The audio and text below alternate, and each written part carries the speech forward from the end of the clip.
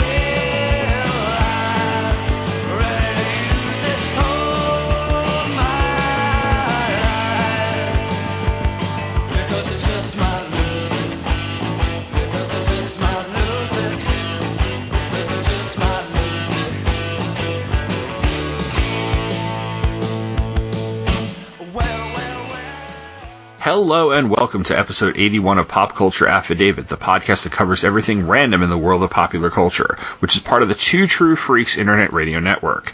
I'm your host, Tom Panneries, and this time around I'm taking a look at one of my favorite independent comics of the last decade or so, which is called Nothing Better and is written and drawn and published by Tyler Page.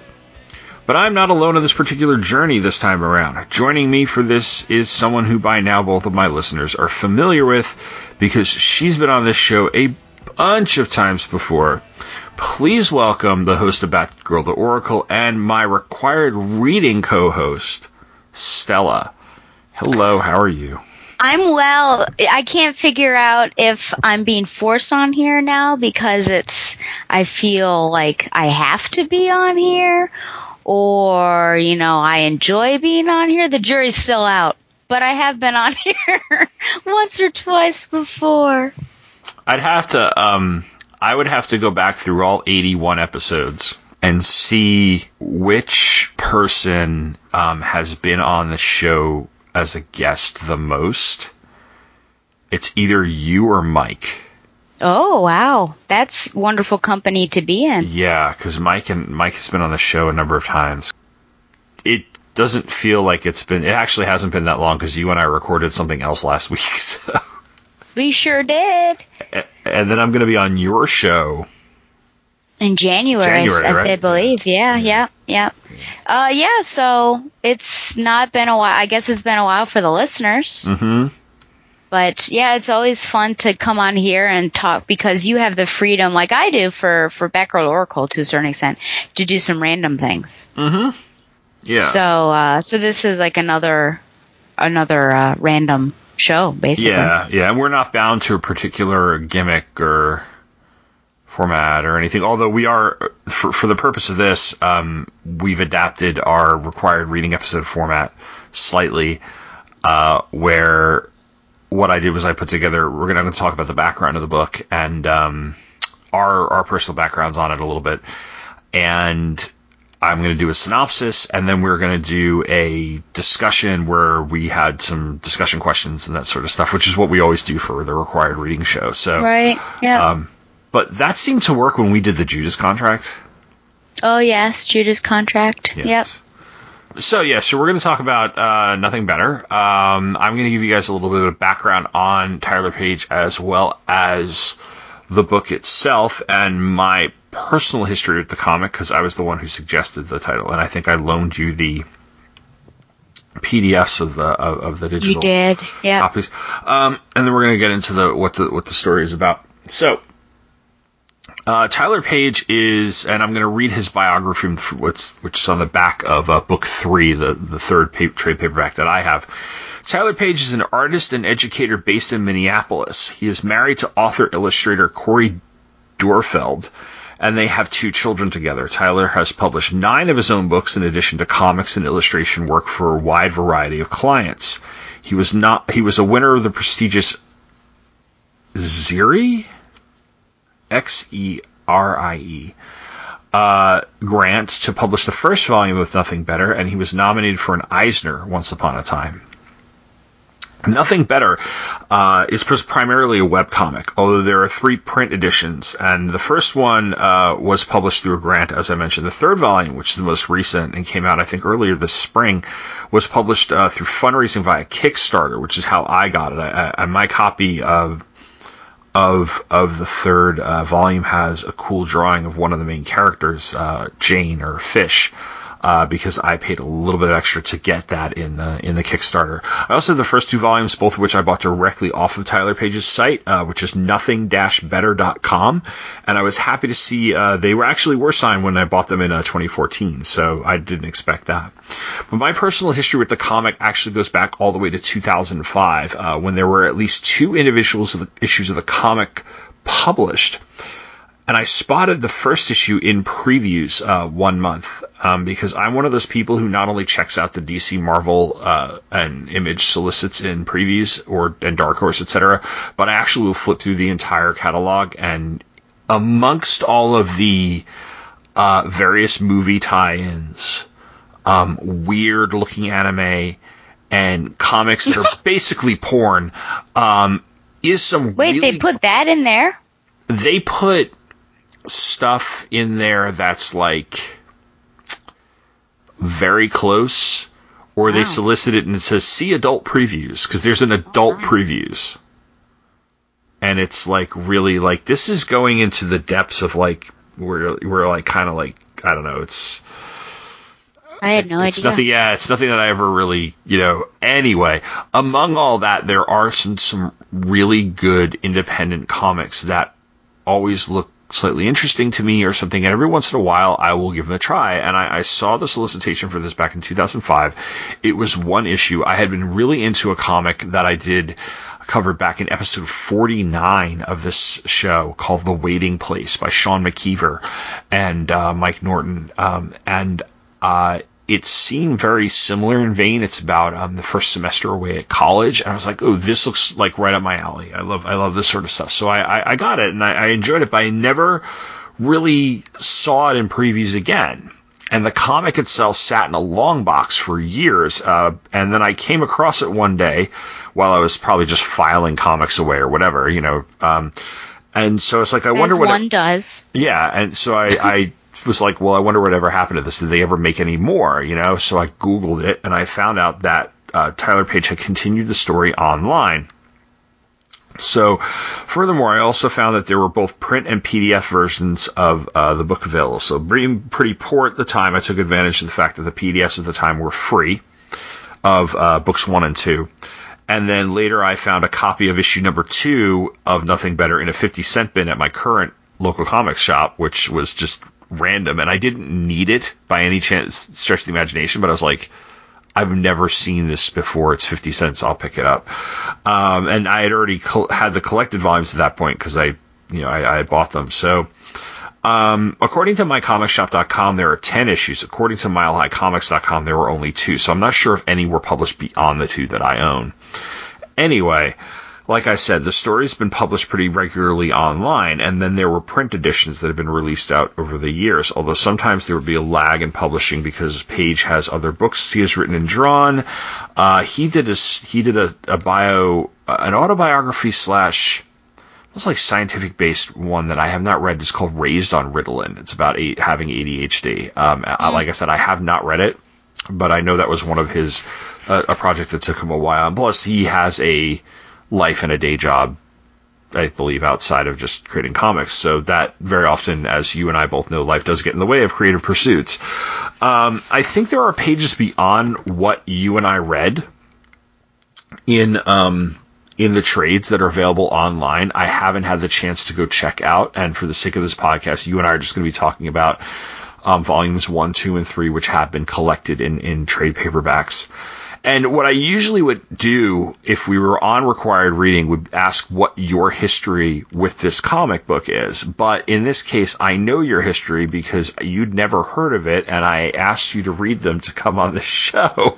Yes. Because I recommended them. So I guess without revealing too much about whether or not you liked it, because we'll save that after my synopsis, what were your impressions going in? Yeah, so I guess you sent it to me. I think we planned this. Let me start the sentence in a third different way.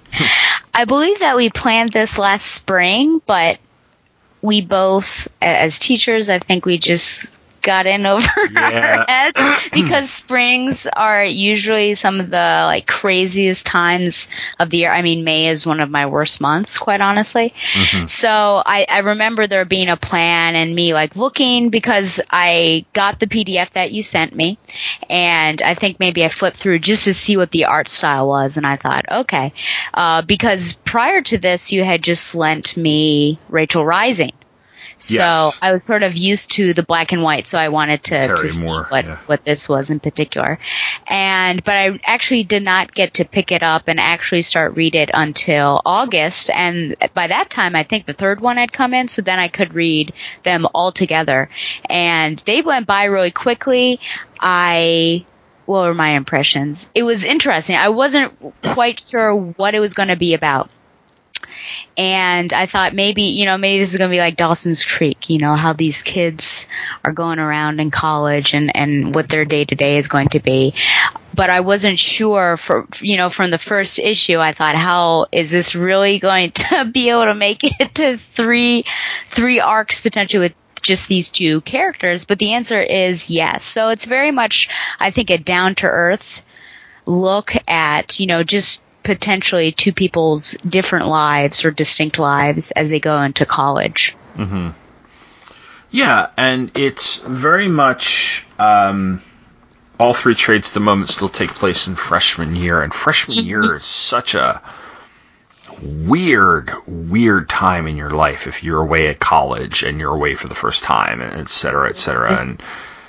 And then there was a lot of, which we'll get into, a lot of different issues concerning what happens to the characters and belief systems and things like that, which I thought would be good for discussion between the two of us. So I'm going to go ahead and give my synopsis, which is a bit lengthy, so you can sit back and just relax a little bit. Play solitaire. Yes, play solitaire or whoever. And then I will sit back and I'll ask you, what you thought. So, excuse me. Okay. Nothing Better is set at St. Urho College in the Minneapolis area, which is a small Lutheran college that is entirely fictional, but is more than likely based on a number of religious-affiliated colleges. St. Urho, it must be noted, is not royal either. Here's an excerpt from his Wikipedia page. The legend of St. Urho was the invention of a Finnish-American named Richard Mattson, who worked at a Catola's department store in Virginia, Minnesota in the spring of 1956. Mattson later recounted that he invented St. Urho when he was questioned by a co-worker, Jean McCavick, about the Finns' lack of a saint like the Irish St. Patrick, whose feat of casting the snakes out of Ireland is remembered on St. Patrick's Day. In fact, the patron saint of Finland is Henry, Bishop of Finland. According to the original Ode to St. Urho, written by Jean McCavick and Richard Mattson, St. Urho was supposed to have cast Tos Rogs, or those frogs, out of Finland by the power of his loud voice, which he obtained by drinking Filia sour, or sour whole milk, and eating Kala Mojaka fish soup. The selection of the name Urho as the saint's name was probably influenced by the accession of Urho Kekkonen to the presidency of Finland in 1956. Urho in the Finnish language also has the meaning of hero or simply brave. The original St. Urho identified St. Urho's Day as taking place on May 24th. Later, the date was changed to March 16th, the day before St. Patrick's Day, so the Finns could start drinking green beer a day before the Irish. As you do. St. Urho's feast is supposed to be celebrated by wearing the colors royal purple and Nile green. Other details of the invented legend also changed, apparently under the influence of Dr. Sulo, and I'm going to butcher some of these Finnish names, Havamaki or Meki, a psychology professor at Bemidji State College in Bemidji, Minnesota. The legend now states that St. Urho drove away grasshoppers rather than frogs, which there's a slight reference in one of the books to this. I noticed that there's like a background that there's one scene, and I don't remember which book it is, where like two of the characters are outside in the background. Somebody finds a grasshopper. In Finland, using the incantation, oh man, I'm not even gonna try to read Finnish. The English translation is grasshopper grows grasshopper, go from hence to hell, thus saving the Finnish grape crops. Another version of the modern celebration of St. Urho's Day is that it was created by Kenneth Brist of Chippewa Falls, Wisconsin. Brist, a high school teacher, was teaching in the Upper Peninsula of Michigan in the early mid-50s in an area largely populated by people of Finnish heritage. He and his Finns concocted March 16th at St. Urho's Day, so they had 2 days to celebrate, the next day being, of course, St. Patrick's Day. And it should be noted here that in the inside cover of all of the collected editions of Nothing Better has a St. Urho College crest, which features a grasshopper with a crown and 2 swords inside a shield, and St. Urho College and Oi Mame. Oh my God. Suomi. If you did this to yourself. Yes, you did this to yourself. Sydney Ma, I'll put the crest in the show notes, which are not words in Latin. They are Finnish, and they comprise the first lines of a Finnish national anthem, Our Land, Finland, Land of Our Birth. I mean, it sounded like you were having a stroke. Yeah. Maybe I'll put the Finnish national anthem in here or something. I don't know. Okay. Nothing Better is a coming-of-age college drama about 2 girls, primarily. One is Jane Fisher, a blonde, pretty conservative girl from the suburbs who has arrived for her freshman year at St. Urho. The other is her roommate, Catherine Connor, or Kat. Kat is a free spirit and pretty wild. In fact, she's so much the opposite of the very religious Jane that she's a self-professed atheist. Volume 1 is called No Place Like Home, and it takes place over the course of the first 2 months of both girls' freshman year. We open in orientation week, and over the course of Jane's first few days of college, she meets Darby, an animation-loving geek who gets a huge crush on her, and Kat takes Jane to a party where they meet Mike and Josie, 2 guys who will be important friends for both of them. Kat also proceeds to get Jane, whom she has named Fish, because Jane Fisher, Fish, blackout drunk, so much so that both girls show up late for class registration the next day, and Jane gets so upset she refuses to speak to her roommate. The first semester's academics include Kat's taking both art and bio, and both girls taking a Bible class taught by one of the most over-enthusiastic religious professors ever. Despite their rather disastrous beginning, the 2 girls spend time together and spend time with Mike and Josie, forming a core 4 for our story. We briefly meet Jean, who is the leader of one of the campus Christian organizations and proves to be one of the most sanctimonious of guys.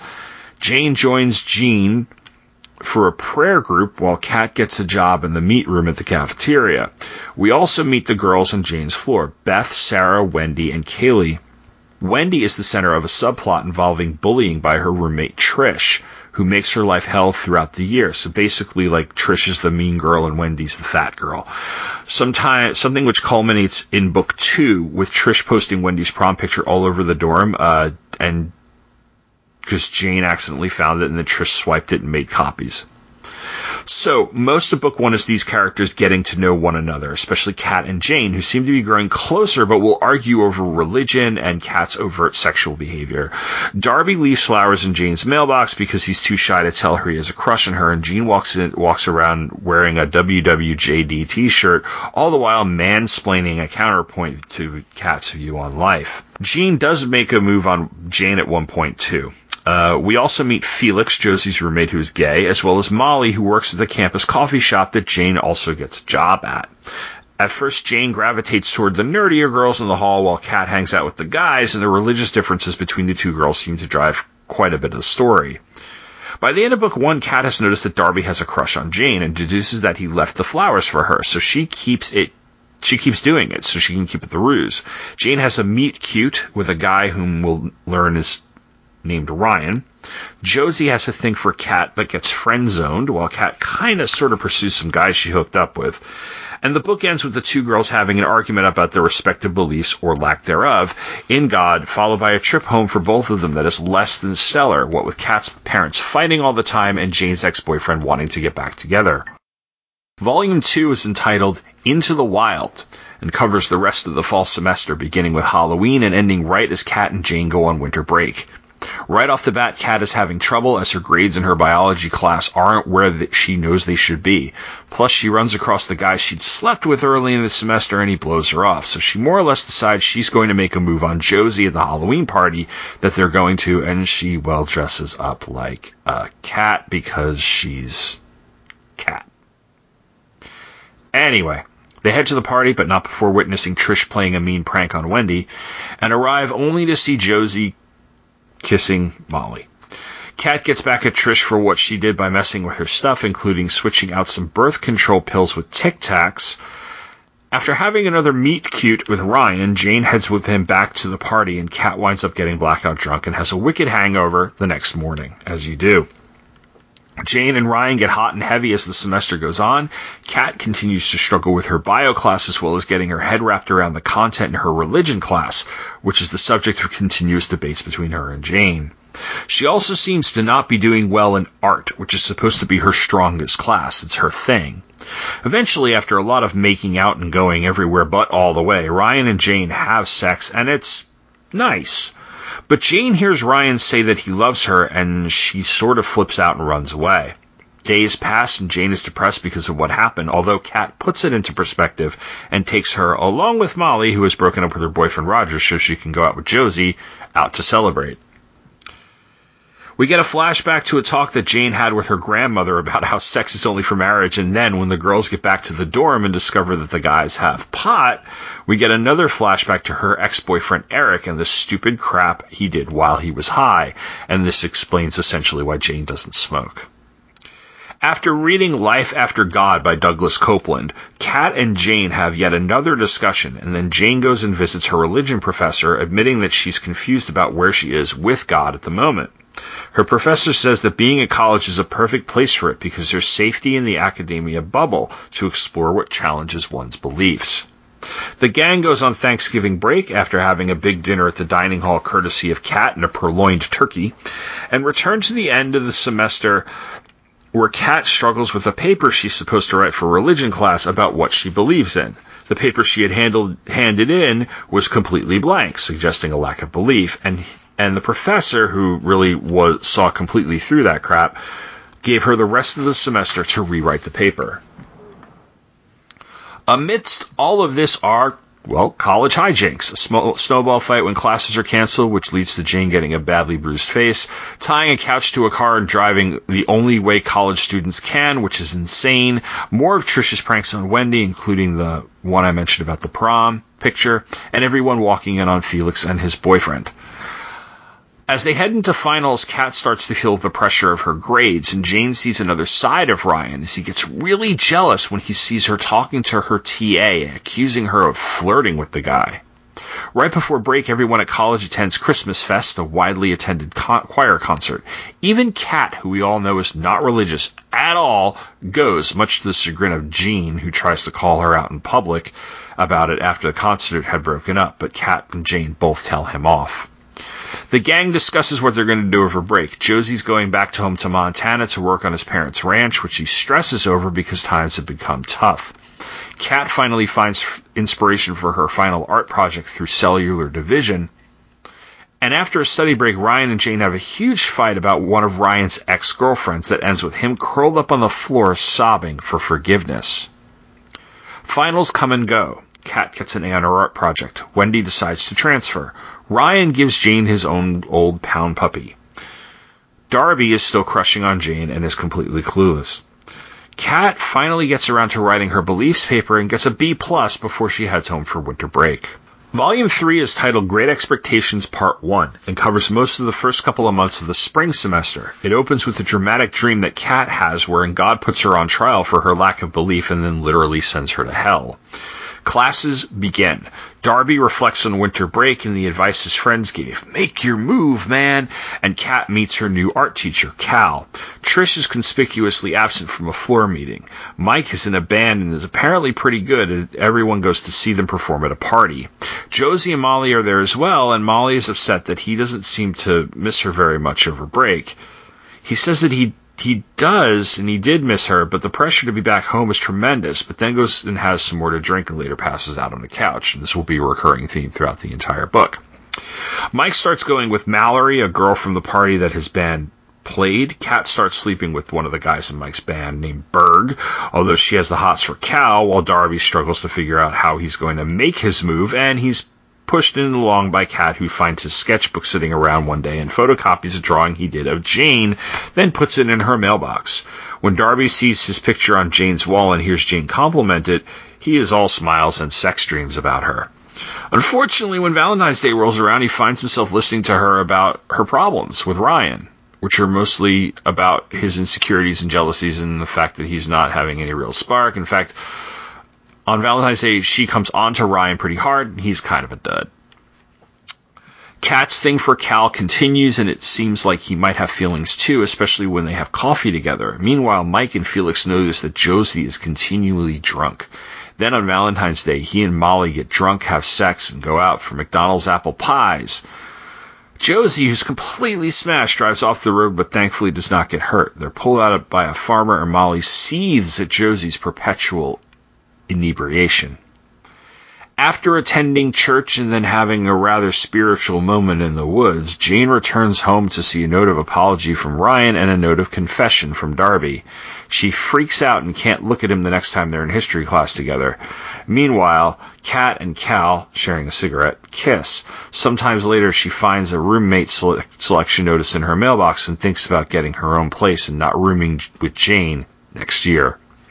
In the dorm, Sarah finds Trish passed out on the bathroom floor. She takes her to the hospital where a doctor reveals that Trish had been pregnant and had a miscarriage. Sarah stays at Trish's bedside, and Trish confesses that she knew she was pregnant and had scheduled an abortion, but couldn't go through with it, part of the reason being that she's adopted. Trish swears Sarah to secrecy, and Sarah says she'll keep it confidential. Sarah brings Trish back to the dorms and lets her stay the night in Wendy's old room. Kat and Jane drive to Jane's sisters in Minneapolis, and Jane tells Kat about how she and Ryan are having problems, while Kat confesses to kissing Cal. Jane gets all judgmental, and they drive out in silence. Over dinner, Jane tells her sister about Darby's letter, and it comes out that Kat has been planting the flowers, the drawings, and everything else. Jane asks for their advice, and her sister basically says that she'll have to suck it up and face him. Later on, Kat and Jane's sister have a heart-to-heart about boys and romance in a way that Kat isn't used to. She has a younger brother and parents who fight all the time. She never has anybody to talk to at home like this. Molly walks out on Josie after he brings booze to their study session, and they later make up in the depths of the library. Then, later, Molly and Jane discuss possibly being roommates, while Felix and his boyfriend tell them that they're going to room together, which Gene overhears and then takes off so he can, rat them out. Kat and Berg break up because she calls out Cal's name while they're having sex. Way to go, Kat. And when Ryan completely flubs Jane's birthday to the point where he gives her the gift that Darby left at her door and then is all, "Let's go to the German house party, man," she tells him off. At a St. Urho's Day party, Jane flirts with Kat's brother Dylan, and an incredibly drunk Josie shows up. He later passes out but isn't breathing, and he's rushed to the hospital to get his stomach pumped. Jane goes looking for Molly, whom she finds kissing Dylan. At the hospital, Jane confronts Molly about her hooking up with Dylan and is all, I wanted him. Kat goes off on both of them, saying that nobody is hooking up with her little brother, and then they turn the conversation to what's most important, Josie's drinking problem. Meanwhile, back at the dorm, Darby finds the remains of the gift he left for Jane, which is smashed to the floor of the hallway, although don't forget, she didn't think it was from Darby, she thought it was from Ryan. But he's upset anyway. After having a fight with Vicky a couple of nights before about her sudden, quote, friendship with Sarah, Trish shows up in Sarah's room and apologizes for how she treated Wendy. Sarah says that Wendy was very homesick, but their teasing didn't help and invites Trish to watch a movie with her. Felix, Mike, and Molly confront Josie. The guys are harsh. Molly begs him to get counseling. Finally, Kat meets up with Cal, who puts an end to whatever had started between them, and the book ends with her sobbing in a parking lot between two cars. So that's nothing better up to this point. Like I said, I'm pretty sure there may be more pages, more strips beyond this on the website, but we're sticking to the 3 trades. And I've been talking for quite a while, so my first question is, like we do on our other show, what did you think? What did you think? Yeah, I think that was probably like 15 minutes right there. I took a little nap. What did I think? I enjoyed it. It kept me thoroughly engaged. I read it very quickly. I wasn't at all bored. And I even when I reached the last page or the last issue of the third novel, I was disappointed when it was over because there are many unanswered questions, in particular the Ryan situation and what his deal is right now. So, no, I enjoyed it. I think while some of this stuff that goes on is rather disturbing to my sheltered life, I do see that it is pretty realistic because that kind of stuff, did happen. I mean, it happened to people around me. Yeah. So, which I appreciate that it's more realistic as a comic book than other things that we've read. Yeah, I take solace in the fact that there's going to be more than just these 3 books. So it ends because this is just where it, it's like reading the first like 3 trades or 4 trades of like Strangers in Paradise or something, like knowing that there's going to be more coming down the line, as it gets made. No, I agree with you. College can be hard to write about in a way that doesn't fall into the trap of like an Animal House type of comedy. So like surrounding some sort of fraternity and things like that, and they avoid that. They keep it in like, he keeps it in dorms and he has this sort of core characters, but you're right, it was very realistic. And I can get into, we can get into that as we go. I will say that, if you've listened to the synopsis and you're interested in picking up, please be aware that it is definitely rated R. There's nudity and there's plenty of cursing, which and I'm not trying to sound crude, I appreciated that it was in there because I think that added, believe it or not, to the realism of it. Because I didn't understand why the first volume was very much without it. And then it was the second volume that started to introduce the cursing. Yeah, I'm not entirely sure. I don't know if that was something that... Was he trying to make it edgier? I don't know. I made 1 volume. The next one's going to be more hardcore! Or that maybe he maybe it was edgier, and I know that we read in the bio that he had published it like via a grant or something, so maybe he pulled back on the first one and then didn't have to do that on the second one. But yeah, you're right. It's but there's your fair amount of there's your fair amount of foul language in the first one, but there's definitely more in the second one, and glimpses here and there in terms of some of the sex and nudity in it, but not on a level where it gets really explicit. But no, it is also very realistic in that regard. So we have like several characters, but we really do have like 2 main characters with 2 others who are kind of like I said, they make up like a core 4. And I find that 4 characters in something like this is a really good number.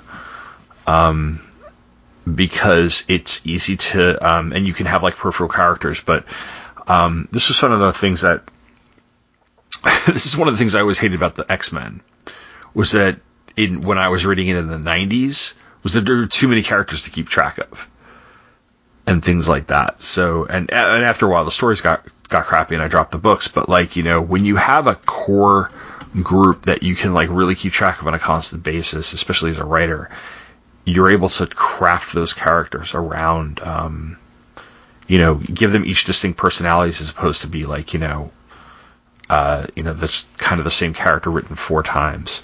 But the 2 main characters, you have Jane and Fish, or Jane is Fish, Jane and Cat. who did you identify with more, and then who's your most liked or least liked characters? I would say Jane, though there are some clear differences between she and I. And least or most disliked of those two, or of the whole cast? Just of the whole cast. Okay. I would at first have said Wendy. No, that's not her name. Trish. Though clearly Tyler Page really got your sympathy with that. But I probably... Kat makes a lot of poor decisions that I don't agree with. So I would almost say her. But on the border with Jean, because Jean is one of those people that are a little too harsh in their Christian judgment.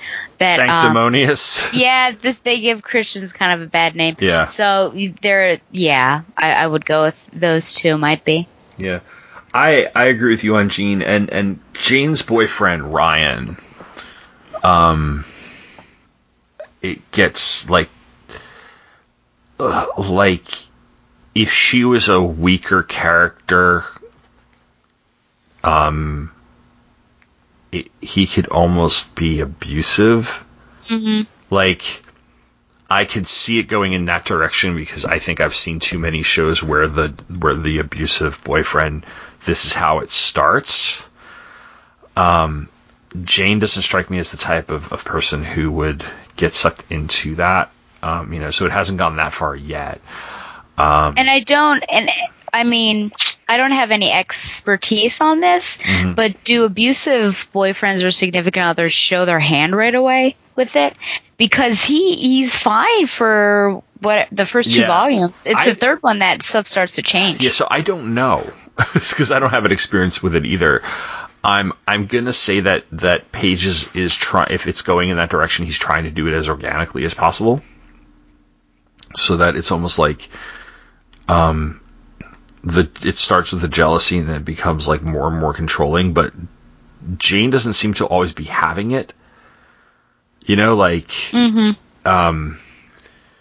fact, she tells him off on like the St. Rose Day party. So like toward the end of book 3, she tells him off and is looking to hook up with Kat's brother either as revenge or because she just wants to, or whatever. So they may or may not be together, so you don't know exactly what direction this is going, but I could see that. But then again, I've read too many, seen too many, like, Big Little Lies and things like that. So right, yeah. I, as a person, it's weird because I knew girls like Kat. One of my best friends in freshman year of college is very much like Kat. I probably was closer to Jane in terms of like who I was if I'm between the two of them. And I see a little bit of myself in Darby, sadly. Although I'd like to think that I wasn't as pathetic as Darby does get, so. But did your Cat friend, was she like that the entire 5 years of college? No.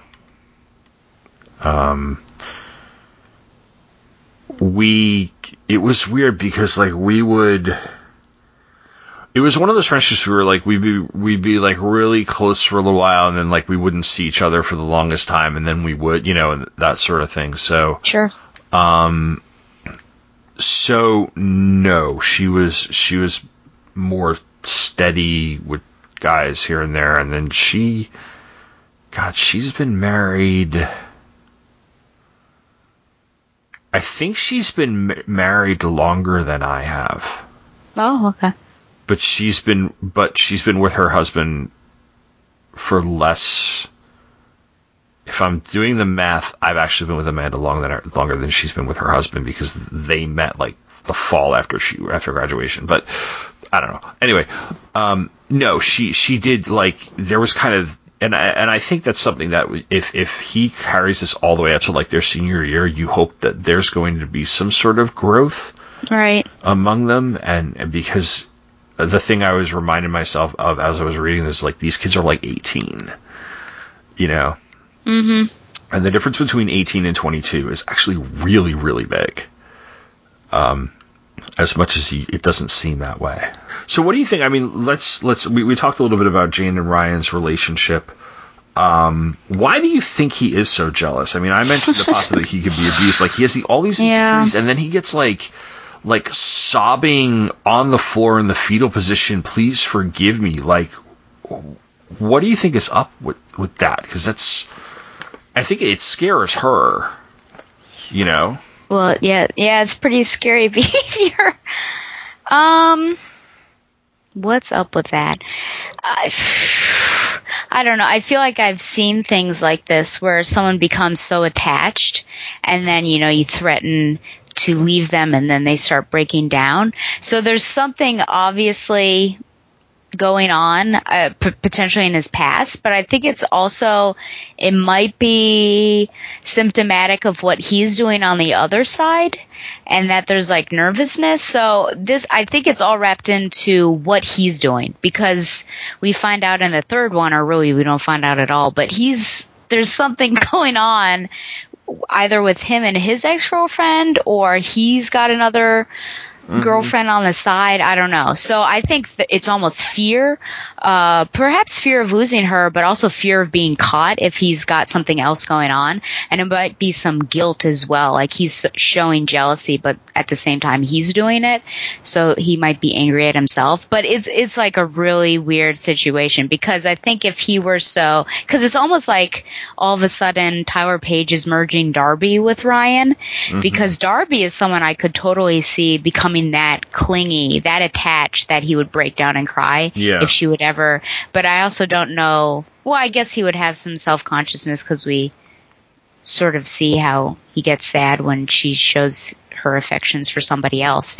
But it seemed a little strange, a little random that this is what was finally happening. But if you care this much for this person, you're apologetic, you're crying, why is he like missing things, completely forgetting about her birthday, not being with her on important? There's something weird going on. Yeah. So, and I do wonder if that's something that will be revealed, or what, or if I would almost hope that it doesn't take a more sinister turn, like it would. Like, if she does break it off with him, does he start stalking her in a way?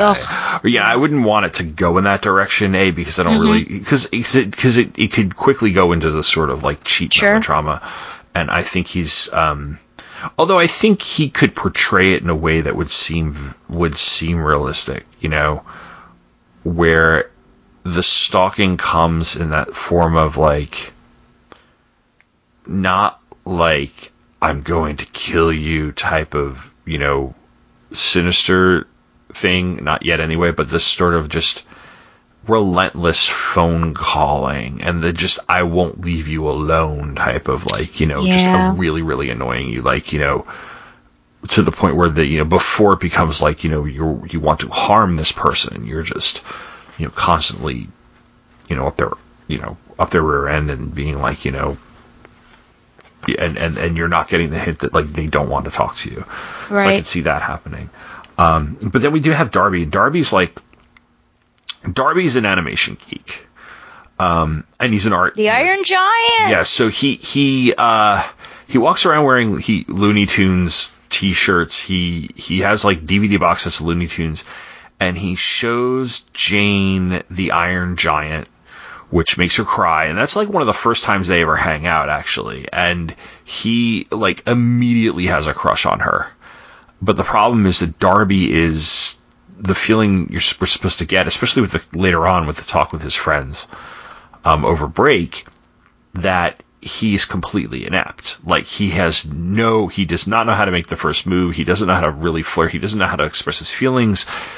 It's like he's waiting for it to happen, like waiting for her to get all the hints that he thinks he's dropping, but he really isn't. And he tries this secret admirer thing that doesn't really go anywhere, and Kat tries to keep going, because I think Kat just finds it funny.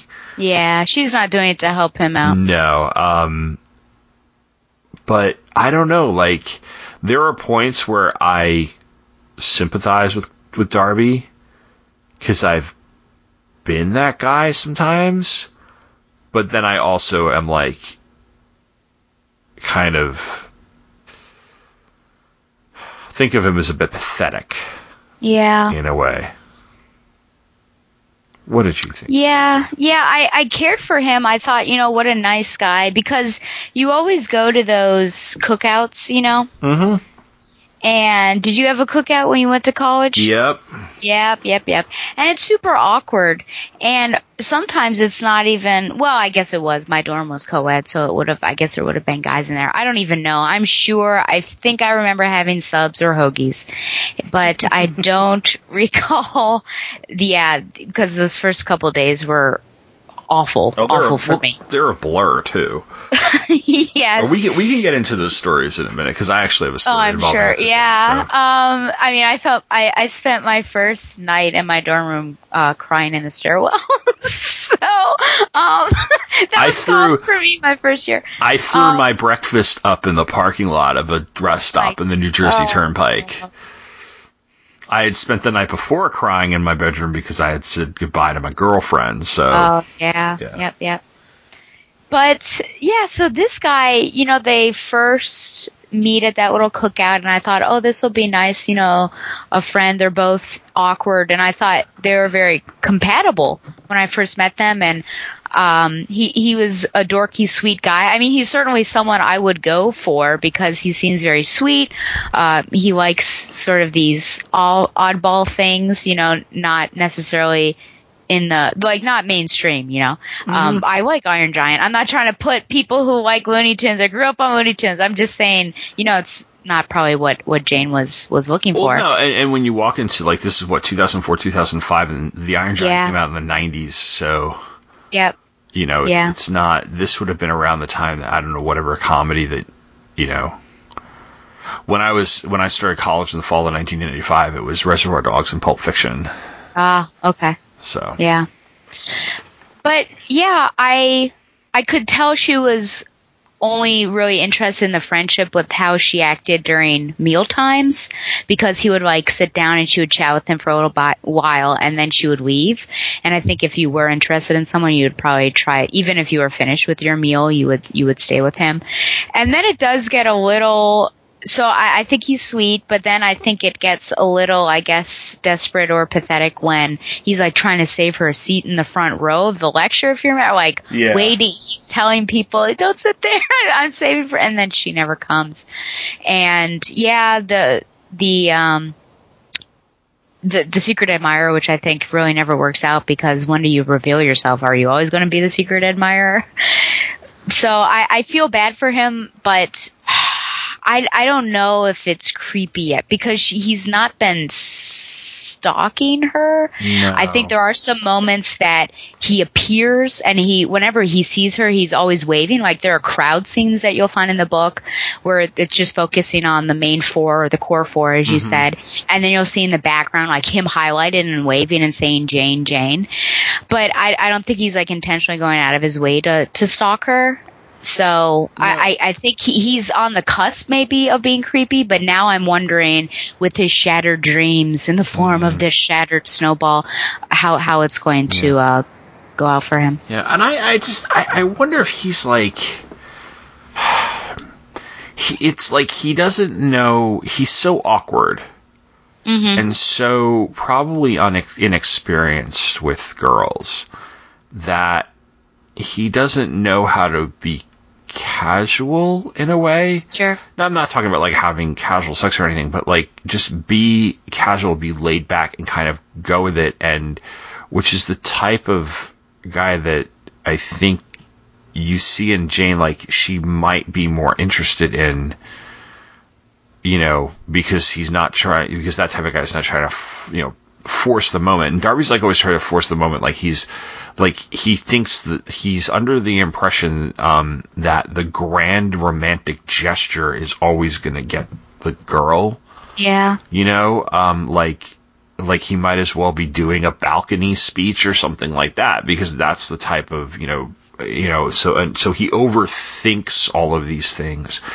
And what I found that interesting too about like, how he's kind of in the background. I don't think he's stalking her either. And I think it's just, it's a small college. Yeah. And I know you went to a much larger college, but I did go to a small college at the time. It was about a few thousand people, which is small for a college university. And despite the fact that there were plenty of people at the college who I never ran into and didn't know at all whatever, I would run into the same people all the time because our classes intersected with one another or whatever. And it was in some way easy to know where somebody was going to be, even if you weren't trying to, because like you always saw them at certain times and things like that. So in the same way, an extension of the same way that you would memorize your crush's schedule in high school. Tom, you didn't do that, did you? Well, if I'm being honest, out of 8 classes with this one girl I had a crush on, I had like 5 classes with her, so it wasn't very hard to know where she was because we were all in the same honors classes together. We had like 3 classes for like a couple of years. We had like 2 or 3 classes where we weren't in the same class. So it was just one of those things where like, I knew where she was going to be. But that whole thing of like, so, I mean, Ricky had Jordan Catalano's schedule memorized. Well, okay. So, but no, I think... Was that for his benefit or for Claire's? I think it was for his benefit, and he was... Because that was in an early episode before they became really, really close. Oh, yeah. So, I think it was just a way of showing, like, a little bit of vulnerability and how Ricky feels about somebody, or who Ricky likes, without creating a subplot. Which is one of the things I liked about that show. You liked many things about that show. I like many things about that show, but one of the things I liked about My So-Called Life was the fact that there were certain times where you needed to know a little bit more about a character in that regard, and they didn't feel the need to make it into an entire subplot of the series. They just gave it a moment or two, and it was just enough. So, and then later on, it could become its own plot if it needed to. So, anyway, back to this. So yeah, I don't think he's stalking her. I think you're right. I think he's just kind of there, and he's in the background, and since she doesn't think of him that way, he's kind of like this dorky guy who she's friends with, and she's never really going to consider him. Even when she finds out, she's not going to consider him that way. She just doesn't think of him that way, which makes you feel bad for Darby. Yeah. But you wonder if there's some cute, nerdy cartoon girl out there for him, and maybe in one of his classes. Or are those two going to get together in the end? Is there any chance for those two? After the Ryan debacle? I hate to say it because it sounds so awful, but... Tom. Yes, but in a way that, like, he's a rebound. Oh. Yeah, like, not that they sleep together or anything, but they get together, and she's clearly, like, not consciously using him to get over Ryan, but he's there. And it's something that, if it works out for a while, it was started under kind of those false pretenses where she just kind of took advantage of him in a way, but not like consciously, you know. So that's it's just even sadder, because if she was using him for something like that, it would be or doing cruelly. Like Kat's the type of person who, as we watch her history, would. But Kat really does have her heart broken at the end of the 3rd book, because she really was getting, like, she hooked up with her TA, or she kissed her TA, and they don't think they did anything beyond that. And he's like married. Yep. And she really, you could tell she really falls for him. Mm-hmm. In a way that she really hadn't with the other guys that she had been with, and there were a few like where she hooked up, and this was something I learned about my first semester of college that I had never been privy to, because I up until like my senior year, I couldn't get a date. So I was like, you know, my Friday nights were, there were people who I went to high school with who would spend Friday nights at keg parties and, you know, going out in the woods and getting drunk and hooking up and having sex and like all those suburban things. And I'd go to the video store, rent a few John Hughes movies, and like sit in my basement and like watch movies, or I'd have friends over and we'd watch like stupid movies, or we'd play like NHL 95 on Genesis or whatever it was. So by the time I got to my senior year, I actually started going out with a couple of people. But this whole idea of hooking up was not something that I was ever really informed of until I went to college, and I saw that, like, you know, I knew guys, roommates of mine, who would, you know, go to a party, bring a girl home. Sometimes something would happen, and maybe it would be prolonged, but they were never really that serious with the girl. And Kat's kind of doing that at the beginning of the year. I don't know, what's your evaluation on her and her whole essentially sex life, which is deliberately juxtaposed with Jane because the two of them couldn't be more opposite when they first. Yeah, I think it seems like Kat is, I mean, I don't know what her life was like. I shouldn't say that. I don't recall what her life was like prior to entering college. I don't remember how many, like, partners she had. She didn't mention it. The only thing the thing that I really remember is that her brother is like a bike racing racer, circuit. Yep. And her parents are always fighting. Yeah, I guess that's all. Yeah, we need to know about it. So I wonder if she's just sort of viewing high school as like this, I don't know, sexual awakening, or just free for all, and also, you know, academics as well as, you know, social, just becoming, you know, trying a bunch of things out, as well as trying to figure out who she is, which I think is one of the big struggles anyways, with all the conversations, philosophical as well as religious conversations that she has with Jane. So I think she's just sort of a free spirit right now, and she's just engaging in what she can engage in, and trying to figure out what she likes and what she doesn't like. Because I almost feel like she liked Josie a great deal. Do you think you still say that she liked the TA more than Josie? Because she never got together with Josie. No, she never did get close. together with Josie, and I think she does like Josie a great deal and cares about him quite a bit. But by the time he and Molly are together for a while, yeah, and he and Molly are very, very serious, and I got the feeling that even though she's probably jealous, she accepts it on some level. But with the TA, she, I don't know, if it's like she likes more than another, or the fact that she actually was able to make a move on the TA. Cal, right? Yeah. She was able to make a move on Cal and have it reciprocated, allowed her to feel more. Whereas with Josie, she was friend-zoned. And she might have had the feelings for her, but she never let the feelings out. And with Cal, she did. So she allowed herself that vulnerability that she wasn't allowing with some of the other guys.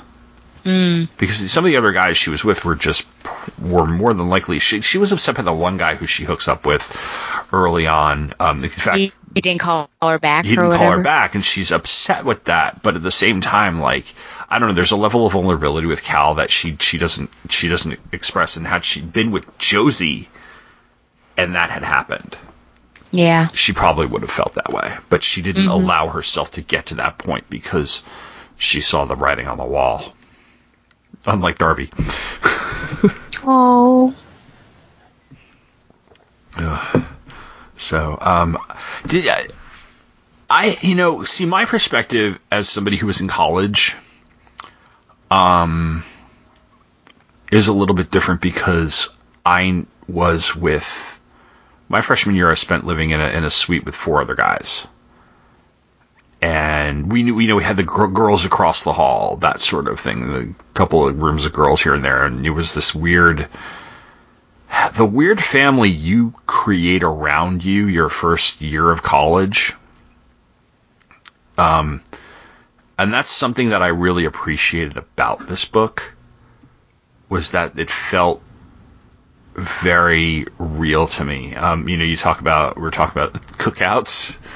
Mm-hmm. That girl who I was friends with, who I'm still friends with, who was very much a cat, my cat, so to speak, was one of the first people I met at college. And I remember being, very, just upset and sick for most of the day, and then running into her at the cookout. I had met her a little earlier in the day because we were in some orientation group together or whatever. And I just remember showing up at the cookout and, talking to her and, her giving me a hug, and she was probably flirting with me, but I didn't realize it. And finally being able to eat something, keep it down. And, having this feeling of, okay, I'm going to be okay. So I remember that. So, which is probably one of the reasons we're still friends, in that, we got each other pretty well. Even though, I was, totally not, we were totally from different worlds. But yeah, so, the fact that you, the people you meet, first, it's for a while, they're your people, they're your tribe. And then after a while, you drift apart, you break up, you lose friends, you gain other friends, and things like the dynamic of the people who my roommates were hanging out with at the end of senior year and the beginning of freshman year were totally different.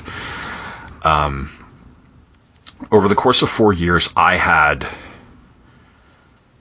6 roommates, Wow. shared a room with 6 different people. The first roommate I had moved into the other room of the suite spring semester. The second roommate I had decided to commute after freshman year so he could afford to go. My sophomore year roommate transferred. My junior roommate was rooming with me because his roommate was studying abroad that year. My first semester senior roommate was a 5th year senior who graduated in December, and my last bed roommate was a Swedish exchange student.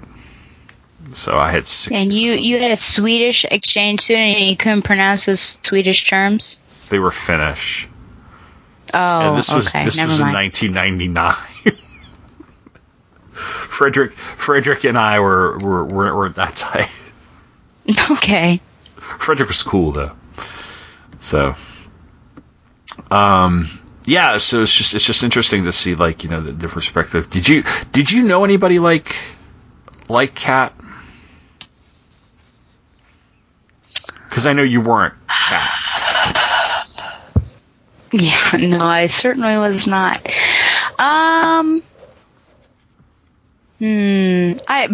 Maybe someone on my hall. My roommate, maybe. I was exiled a couple times, but she had general. Well, no, that would. I actually was too. Yeah. Thank goodness for my best friend who lived in Dabney, that I could just walk across the quad.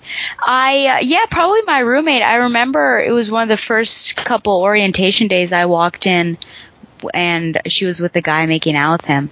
But that wasn't the one that exiled. I got exiled. She had then she had a long distance boyfriend who lived at Virginia Tech. So yeah, maybe that'd be her going out drinking. Yeah. I had a long-term girlfriend, and we would meet at her parents' house on the weekends. So that was starting in sophomore year. My freshman year girlfriend was the girl I had been dating in high school. Oh, yes. That ended badly. I remember that one. Yeah, because you were there. I was there. You were 12. I'm just kidding. You told me about her. I know you told me. I know I told you about her. Yeah. Oh, okay. And I thought you forgot. Yeah, that long distance girlfriend who I would meet on the weekends, at her parents' house, is sitting upstairs right now. So that worked out. Whoa! Are you in her parents' house right now? No, I'm in my basement. Oh boy. We have been together for 21 years. we are going to talk about the conversation about religion and philosophy and things like that. But I want to save that a little later because I think it's a longer conversation to have. Yeah. One of the things that, like I said, was, and I think I mentioned this, we both said how realistic it is. I could flip through the scrapbooks I have from the 4 years of college, especially my freshman year, and identify like people who are very, very much like these characters. And I think that's what drew me to keep reading the series after reading the first trade. Because I really got sucked into, and even like on the lighter side, a note that I make is I really like the college hijinks, even if they have very little to do with the plot, because they're not too crazy outlandish. Oh no, they're not too Animal Housey. Like they go tray sledding at one point, which I never did, but my roommate went mudsliding one time. Because the hill near one of the dorms, it rained one night and it was just basically a big mudsliding pit. One night when it was pouring out, me, my roommate Dave, and our friend Jen snuck onto the lacrosse field, which was artificial turf. And do you know what it's like to be on what happens when you go on a wet artificial turf field? Well, I've been on one. I'm not sure. You fall down? You hydroplane. Oh, okay. So we went on this turf field and we were slide. It was like a big slip and slide, and that was one of the silly things we did. And we did the thing where you stole some of the silverware from the cafeteria and Tom, and snuck beer into your dorm in various and assorted ways. Which is how I know how a 1990s era computer monitor box fits a pony keg of beer. Because that's how we used to get it out of the dorm. Yeah, so we used to do stupid crap like that, but none of the stuff that's in here and the stuff that we did was anything that was just like outwardly insane where you're like nobody would do that or get away with it. I like the whole bit with the couch tied to the roof of the car because that's totally something a bunch of stupid college students would do. Yeah, let's tie the couch to the roof of the car and then have the couch go flying off the car. And have the two people hanging out the windows holding it down. Yeah, I mean, that's totally something I could see my friends doing. Because we're morons. When we were 18, 19, let's get a couch from Goodwill. We had actually talked about getting a couch from Goodwill, but we were too lazy to go do it. Wow. So, yeah, we never got the couch. And then we were like, well, what are we going to do with it once we... and then senior year, we had a couch that was basically a Goodwill couch, and we ended up throwing it away at the end of the year because it was just disgusting, so... Yeah. What a life you led. I lived in the dorms for 4 years. We made the most of it. So, we did what we could. Anyway, see, I'm revealing all these college hijinks, and you're doing your typical thing of not saying very much. Well, my college hijinks are not as crazy as yours. I mean, I did things like played midnight tennis. Ooh. I went out, and walked out. I enjoy playing tennis at night, actually. So, we would do that sort of stuff. I mean, once I got into the A school, it was basically like the architecture school. My life was kind of devoted to that, so there weren't as many hijinks. Yeah, they do kind of run your life once you're in the... They absolutely do. Yeah, Amanda had a couple of, at least one sorority sister who... You don't see them very often. No. So, did you get along with your roommates? My first one, no. I used to do passive-aggressive things. Well, at one point, my... Why are you... Are you trying to imagine this? At no, one point, because I did a few passive-aggressive things to a couple of my roommates, but... yeah. My brother and sister-in-law came to the Tech UVA game. It was at home, and I got them some tickets. And I think they were visiting my my room there. And we knocked on the door or something, I can't remember. And she opened it in a bathrobe. And so I remember my sister-in-law making comments about this. Because there's my brother. But no, the passive-aggressive things that I would do. The main one was we had a little recycling bin, and then for each room there's a recycling bin, but then when it got full, you took it down to the main recycling down at the level 1 of the dorm. Yeah. I was at level 3. Generally, I was the one to take out the recycling, and I just had enough because I was usually always the only one. So I just let it build up and up and up, and it got to the point where you open the door and all these bottles would knock over 10 pins, and then she finally took it out. I mean, I was basically giving daily updates to my mom, yep, recycling's still here. So then when the recycling got taken out, it was an exciting day. One thing my roommates did, so the dorms that we lived in for 4 years had full kitchens and bathrooms, because 2 of the buildings out of the 3 we lived in were high-rise apartment buildings that the college bought from the owners, because we were in Baltimore. And so they were basically these big high-rise buildings, and so they had their own kitchens, they had their own bathrooms, and so we had dishes. And sophomore year, my roommate Dave never did his dishes. So they would the crap would pile up in the sink. So one of my other roommates, Rich, so there were 4 of us. One of my other roommates, Rich, took all the dishes and put them in his bed. Oh. So, and I was pretty I'm a slob, to a certain extent, and there's just a lot of clutter and stuff. I will never have food out. I'm not that type of slob.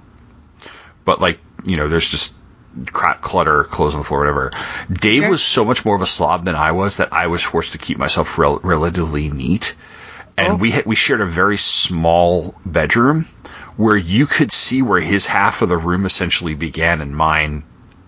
You could see where all of his stuff kind of stopped at this one place, and there was my desk and my stuff and my half of the room, and his desk and his half of the room. And then there was this thing with my roommate Dennis, and they did the same thing. They put all these newspapers that he had in his bed because they were just piling up all over the place and stuff like that. So yeah, people did passive aggressive or flat out aggressive things with some, depending on how much alcohol was involved. But unfortunately, I don't have. The thing is, I listen to some of my friends tell stories. Friends who are not, were not of my college years, tell stories about them in college or high school, and it's leagues ahead of anything that my roommates and I ever did. We were tame in comparison. Throwing garbage out the window was the most insane thing we ever did. So, and the fact that we kept it up for a year and never got caught is also insane. So, wow. Yeah. They shouldn't have put that dumpster there. So. Oh my goodness. Yeah. Did you actually make it inside the dumpster? Mm-hmm. And if we didn't, we would go down to the dumpster and put the garbage bag in the dumpster. Oh, well, that's good. Yeah, we'd clean it up. So it's not like you were pelting people with garbage? No, we were taking full bags of trash, throwing them out the window, and seeing if they hit the dumpster below. Because it was one of those really, really long construction dumpsters. Oh, yes. Yeah, so, yeah, we were idiots. How come you never jumped out into the dumpster? Because we're 8 floors up. Death? Yeah, that's a little bit of motivation. So we have some supporting characters. Let's talk about them, and then we'll get into a couple of the major things I want to talk about. Josie, who I like as a character, and he gets this storyline where he is dealing with a home life that is stressful beyond what the others are doing, where his parents, Kat's home life is stressful because her brother feels like he's the only one who's keeping their parents together. And every time she comes home, they're fighting and fighting and fighting. Jane, the funny thing is Jane's home life is not stressful in general. Her parents are married, everything's fine. Her ex-boyfriend is kind of a tool. I like the sort of friendship she's got with the guy across the way. In that one scene, where they're back at home, her neighbor boy. which reminds me of a friend I used to have. And, but, like, her thing is, like, her home life starts to feel suffocating because of the fact that she's had all this freedom at college, and she goes home and it's like all of a sudden you're treating me like I'm a teenager in high school all over again. But, like, with Josie, he comes from Montana, and his parents own, like, a dude ranch, basically, and business is not good, and he's really, really homesick, and he starts drinking, and I mean, like, drinking to the point where it's a problem, and he gets his stomach pumped at one point. Is Paige sending a message here? I mean, like, what purpose do you think that serves? Because he doesn't really start drinking like this until about, like, the third book, I believe. Yeah, I think it's able to serve a couple purposes. I think you've got the people who are partying hard and they go, it's not just partying to have fun, but they get a little out of control, and they, the dangers of drinking is that if you're not in control, you get alcohol poisoning or you potentially die. There was someone who I think my first year was visiting either from VT or like JMU. I remember it was one of those local colleges, and died, and it was like he was visiting a friend. So, that it hits, you're a first year and you're like, oh my gosh, this stuff actually does happen. You're in the real world now, Stella. So I think he's touching upon that, just the dangers of partying too hard, and what maybe one sect of college students might be doing. And I think he's also able to portray what it's like for people to be far away from home and be really homesick about it. I think there are some familial pressures on him, but the way that he talks about the wide open spaces, and I feel like I could be putting this in the book, but aren't there some, like, spreads of him just, like, imagining the wide open space, like, as he tells people? Yeah, because I think And part of me also wonders, how much is he making this stuff up? Because when he's talking to his girlfriend, I almost wondered, like, is that really what's happening? You've got all this work? Because we don't really know. We didn't see. Yeah, and I was wondering if he was romanticizing it more, and if there's and honestly, if he's putting the burden on himself in a way that his parents never were. Like, he feels like it's almost like the times are tough, and they need to be back there is just an excuse for him, and it's an out for him. Mm-hmm. And then maybe he doesn't want to admit that he's, like, really homesick, and he actually doesn't want to be there. Yeah. Despite the fact that he has a girlfriend and friends and stuff like that. So that's the perspective that I was wondering. Yeah, I just think Tower Page here, the author, is able to potentially blend two archetypes into one character. Yeah. It didn't feel as forced as I thought it would. Drinking? Yeah, the drinking and then the intervention and everything. Because they were in that culture already. Like, they're all part of the drinking culture at college, so the idea that, and then he has him just, even though it does start in earnest when they get back in January, he has him become more and more of a drunk as he goes along, where it's like, when you're around, because, I mean, I was never an enormous drinker in college, but I drank, and my freshman year I didn't drink very much. I got drunk like once. My sophomore year, and a lot of that had to do with being broke and the girlfriend back home. Sophomore year, on the other hand, like, it's like in the first semester sophomore year, I tried to make up for everything I missed freshman year, and so, I was very responsible. I was going to my classes and everything, but, I was very embedded in that, like, culture of Friday night, Saturday night. All right, where is their beer? And,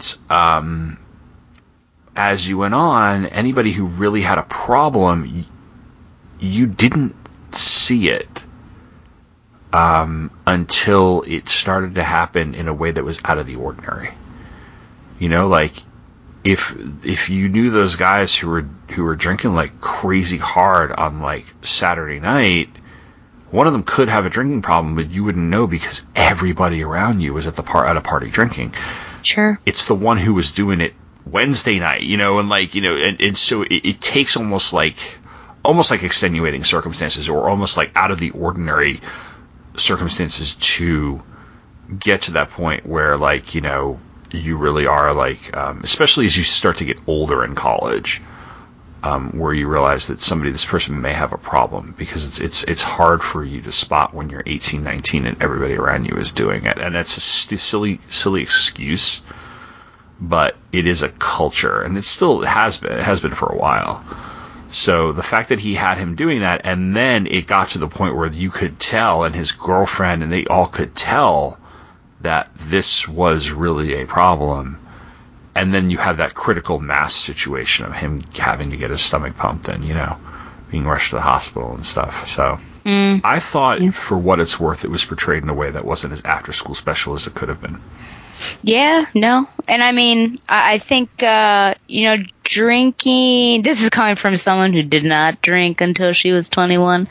But, drinking, it can be dangerous if you're not, if you're not careful. I had a roommate who, well, actually, I had a hallmate who at one point woke up naked in a bed. She wasn't sure how she got there naked. That's not good. No, it's not. And then I had a roommate who came home, and it was Halloween, and I will always remember this, I think. And she was only speaking in Italian to me.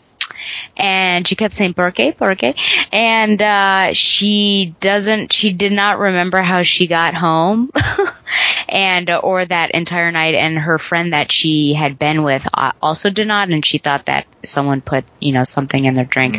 Obviously, we don't get into that kind of stuff here, but just to say that drinking, if you're not cautious, can really be dangerous. Well, no, yeah, and that was the other thing that we didn't get into that, and I've known a few people who, and attended to here and there, a few people who, girls mostly, and I'm not trying to be sexist, but it was one of those things where guys do prey on girls in that way, where they will slip something into a drink, a punch, or whatever, at a party, and, dealt with here and there girls who had obviously had something like that happen to them.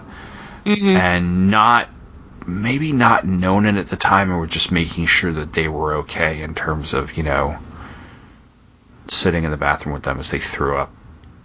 What was, like, I've held hair back a number of times, and had those few nights where, like, whatever, and then I myself have had those moments where I was just like, destroyed. But did someone hold your hair? No, my roommates decided to bust into the bathroom, which I had forgotten to lock, pour shaving cream on my head, and take pictures. Wow. Yeah. Living with boys is not something that I would recommend.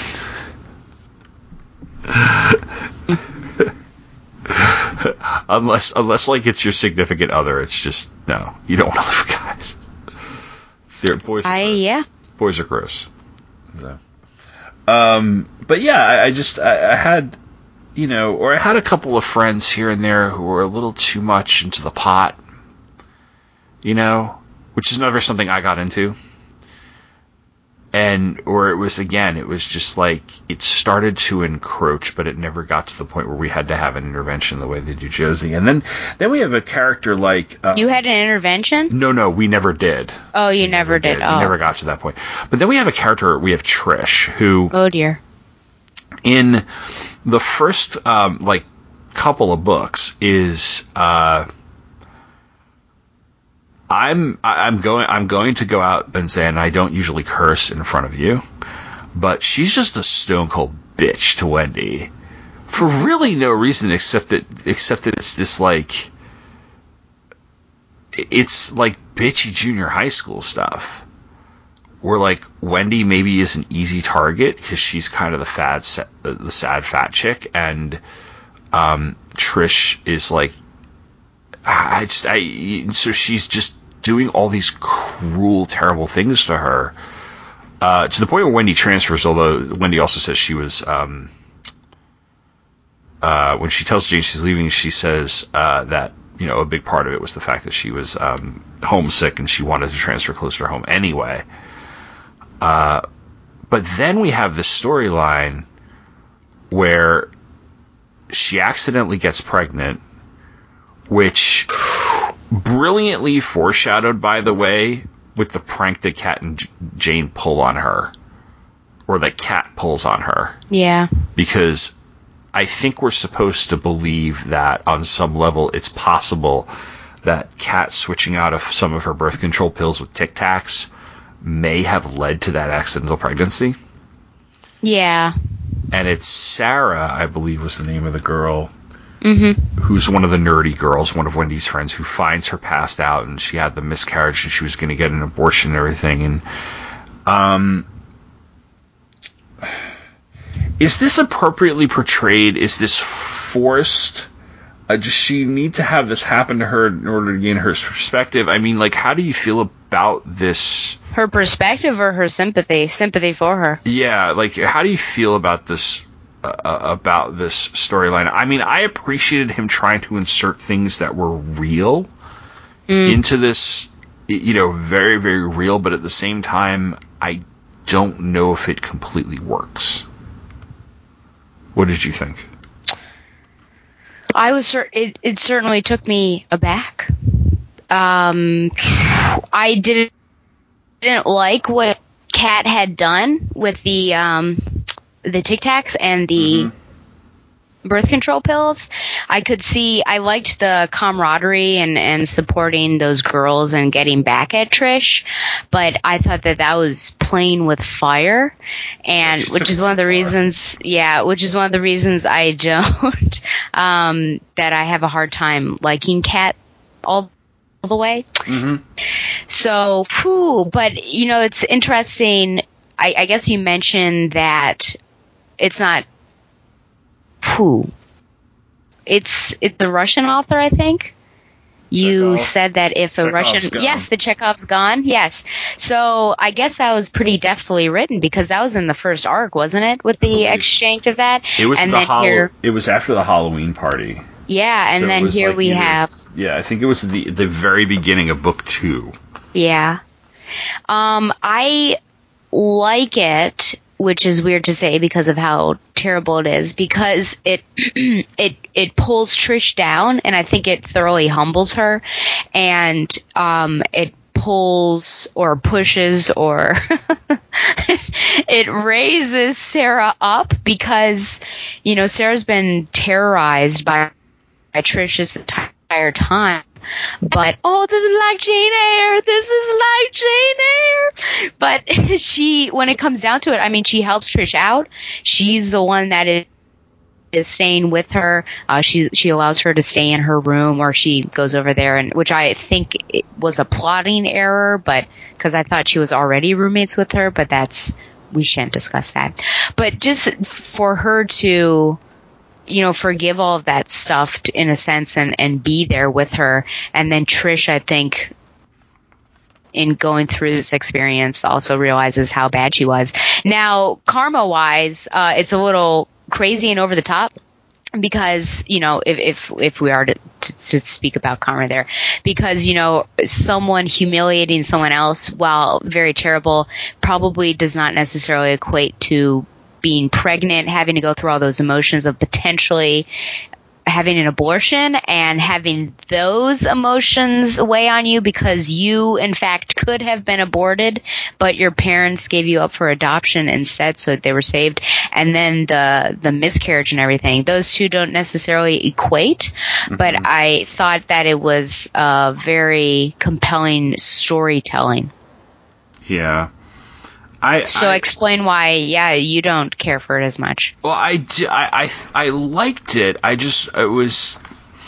think it might have been the whole, like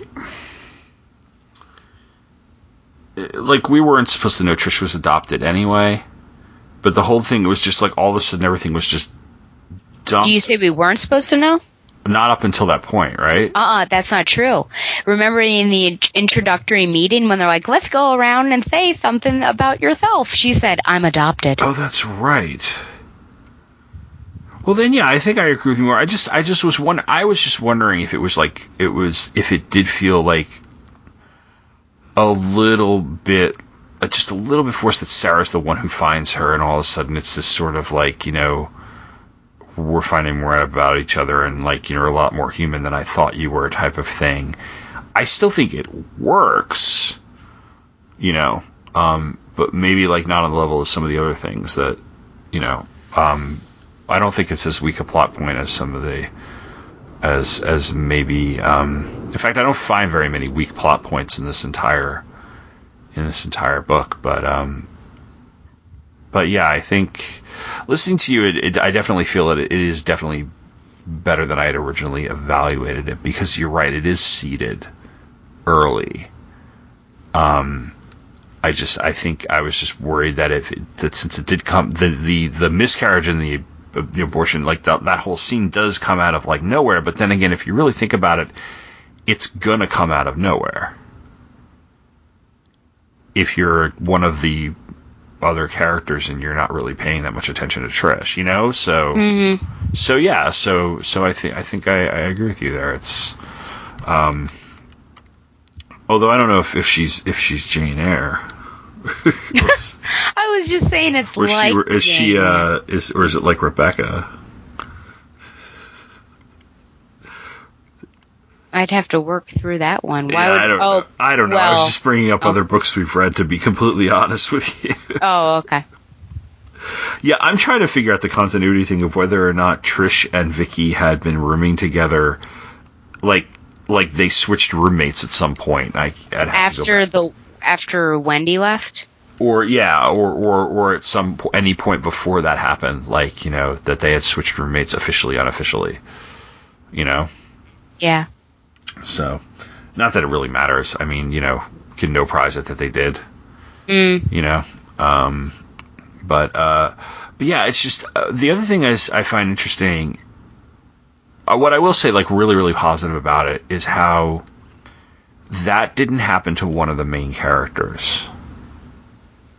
And soap opera type of shows that follow people through high school and college, like your 90210, your Dawson's Creek, your, whatever, have a tendency to have those storylines happen to one of the main characters in some way or another. And Trish is not one of the main characters. And so she's a girl. If I'm Jane, she's this bitchy girl who's on my floor, and this happens to her, and I'm not going to know about it. And it's sort of, that's what I did appreciate about it, that there were all these people who had these other lives, and they were not always intersecting with our main characters, because that does happen on television shows like that, where this tertiary character now has a problem, and like Jason Priestley's going to solve it or something, or Dawson's going to solve it, and you're like, well, why? They never talk to one another, but they just have to have screen time,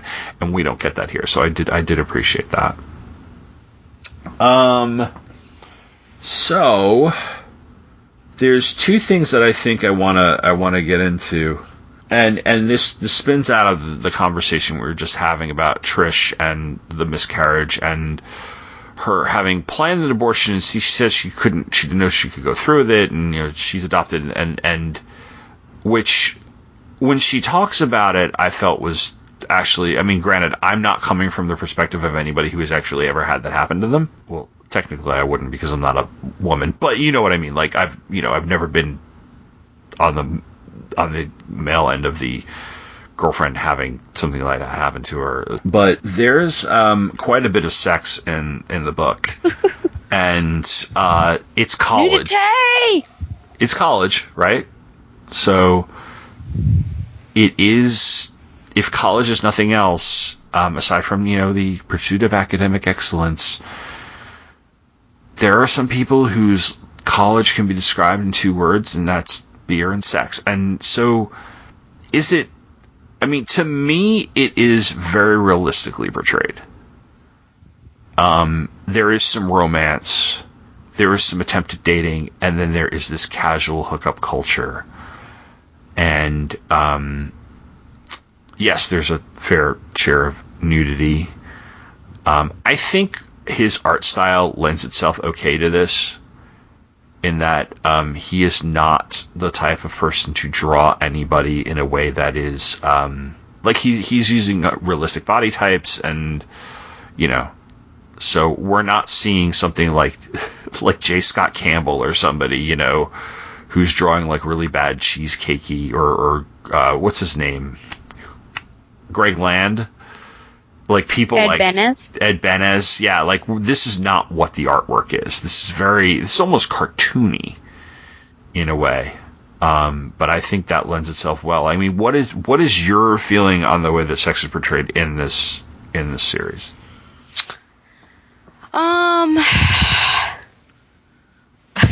This is something we never talk about, by the way. Well, like you and I, we never have conversations about this. It never really has to come up. But we really haven't covered any books that really have. Really Eleanor and Park is the only other one I think so. we talked about. Yeah, as someone who was pursuing academic excellence, it's hard for me to comment on this, quite honestly. I can only say from experience of like what other people were doing. And I guess, yeah, it's interesting. The thing that gets me about this story, the setting, isn't the setting technically a Christian university? Yes. Doesn't it have or is it just that's the name but it has no foundations necessarily? Okay, so I went to a Jesuit college. So I went to Loyola, what was then Loyola College in Maryland and is now Loyola University, Maryland. So it's Catholic. I'm not Catholic, but I went to a Catholic college. It had its rules of there was no Greek life, so there were no fraternities or sororities, which is common among Jesuit colleges, Georgetown, Fordham, Boston College, etc. don't. But just like Georgetown's a Catholic university, founded by Jesuits, it's still got its culture of drinking and hooking up and things like that. And the college discourages that sort of behavior, but kind of looks the other way. And freshman dorms we still had two co-ed dorms, single sex dorms left. That both went co-ed during my time there. And if I'm being completely honest, I think it was less about changing for the times and more about the fact that the damage bill in the boys' dorm was so astronomical that it was Yikes. better for them to go co-ed. Anyway, but they kind of turned a blind eye to some of the behavior, and it was just very much like, there were parties and there was a lot like this. So that's one of the things I found realistic about this, is that it was a religiously affiliated college. In this case, it was Lutheran. Actually, was raised Lutheran, so I could identify with that as well. But it was not a Christian college on the level of like Liberty, which is a Baptist college. So, which is way more strict. Yeah. It's religious in its religious following, and it's like so at Loyola we didn't have to attend church, we didn't have to attend services if we don't want to. We had to take it part. I don't know if my roommates were not part of the honors program. As part of the honors program, I had to take a theology course, but I didn't have to take religion. You know what I mean? Like. Mm-hmm. It wasn't. I didn't have to take Bible study or anything like that. I took. I think I mentioned this in our March episode. Our episode about March, where I took one that was about the civil rights movement, and it just happened to be taught by a theology professor. And so it was a little bit more open-minded than, say, Liberty, which tends to be a lot more dry and more condemning of certain behavior. So I see. Yeah. So I guess it comes down to whether the outward is. Or the behaviors are reflecting whatever the beliefs. Yeah. So, I found out about weird stuff. It was always still very shocking to me. And I guess, college, people are adults and they make adult decisions. And it also goes, it comes down to belief systems, honestly. And so I think that's, we've been teetering around that. But once we get into the religious topic, I think we're going to have that conversation. But Yeah. you know, with Kat, she's an atheist. I'm not saying that atheists are, you know, they have wanton behavior, but obviously anyone who, I mean, this culture right now, America is very secular. Their decisions are not necessarily being made by what they believe is. This is hard. They're not, they might, oh my gosh, how do I word this here? I don't want to use the word right because my idea of right is different from other people's. We're led to do what we desire to do, and I think, obviously the religious people are, led in a different way. So, I guess if I'm to view this as more of like a secular leaning or just everyday average people, then yes, it seems normal. No kinky stuff was going on, so I appreciated there's no 50 Shades of Grey. No, and I the perspective that I was taking through a lot of the scenes, which the walking in on each other and things like that was very realistic because oh my, why didn't they put little rubber bands on the door? I think didn't they eventually figure out that system? It's like it took one of us to walk in on the other one to realize, hey, we need to put something on the door, like back in. And it was Jane of all people who was the one that was mostly using which was ironic. Yeah, back in the 90s, it would have been a scrunchie. Oh, they're coming back, Tom? Yeah, or a sock. Sometimes it was a sock. Or sometimes you would lock the door. But what I took from the perspective of maturity. Okay. And Jane and Kat are both immature, and by virtue of the fact they're both 18. But Jane is immature in a way that she is not used to a lot of things, and perhaps more sheltered than Kat, who feels herself to be more experienced or worldly, and I'm making air quotes with that because she necessarily isn't, but she is very immature as well in that she is acting out, or she's acting a certain way because maybe in her mind that's how people that age should act. So and I think he deliberately threw them together as like, here are these two people who are very much the opposite, but as they get to grow and know one another, there's a lot of similarities between them. So I think Jane is on the cusp of kind of discovering some things about herself that she doesn't know, exactly what it is, because she loses her virginity to Ryan.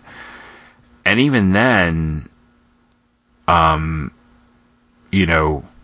clearly enjoys it, but, it seems to be trying to take a more mature approach to it, whereas Kat is not a virgin even going in. And, so her view on it might be, she might have a mature view in some regard, but is also kind of, still trying things out. So it's that like 1 foot in childhood, 1 foot in adulthood thing that you have when you are in college. And I think that's where a lot of the conflict over the sex and sexuality and things come in. But like I said, I think you're right. There's not a ton of weird kinky stuff going on. Granted, I didn't know a lot of people who had weird kinky stuff going on when they were in college. So. I just remember someone in architecture, like a rumor going around that she had a foursome, and I was like, I don't even know how that would work. So there's my naivete. I'm sure there's a few movies you can look up on the internet tonight. No, thank you, sir. But we had I had a bunch of guys, and two of them really were, 1 or 2 of the guys I hung out with really had very little experience in terms of girls. And so one of them met the girl he would eventually marry, and I walked in on them making out a few times and things like that, and then I had my girlfriend and things, but then we had the one roommate who had a couple of girls here and there, and so when I look at a lot of what's in here, I'm like, oh yeah, I recognize a lot of the situations and scenarios and things, and a lot of it is experimentation that comes through trying to figure out who you are, or what you want to do, or what you want to try, and some of that is because you are immature, and some of that is because you actually are more mature than you realize. You just have to figure it out for yourself.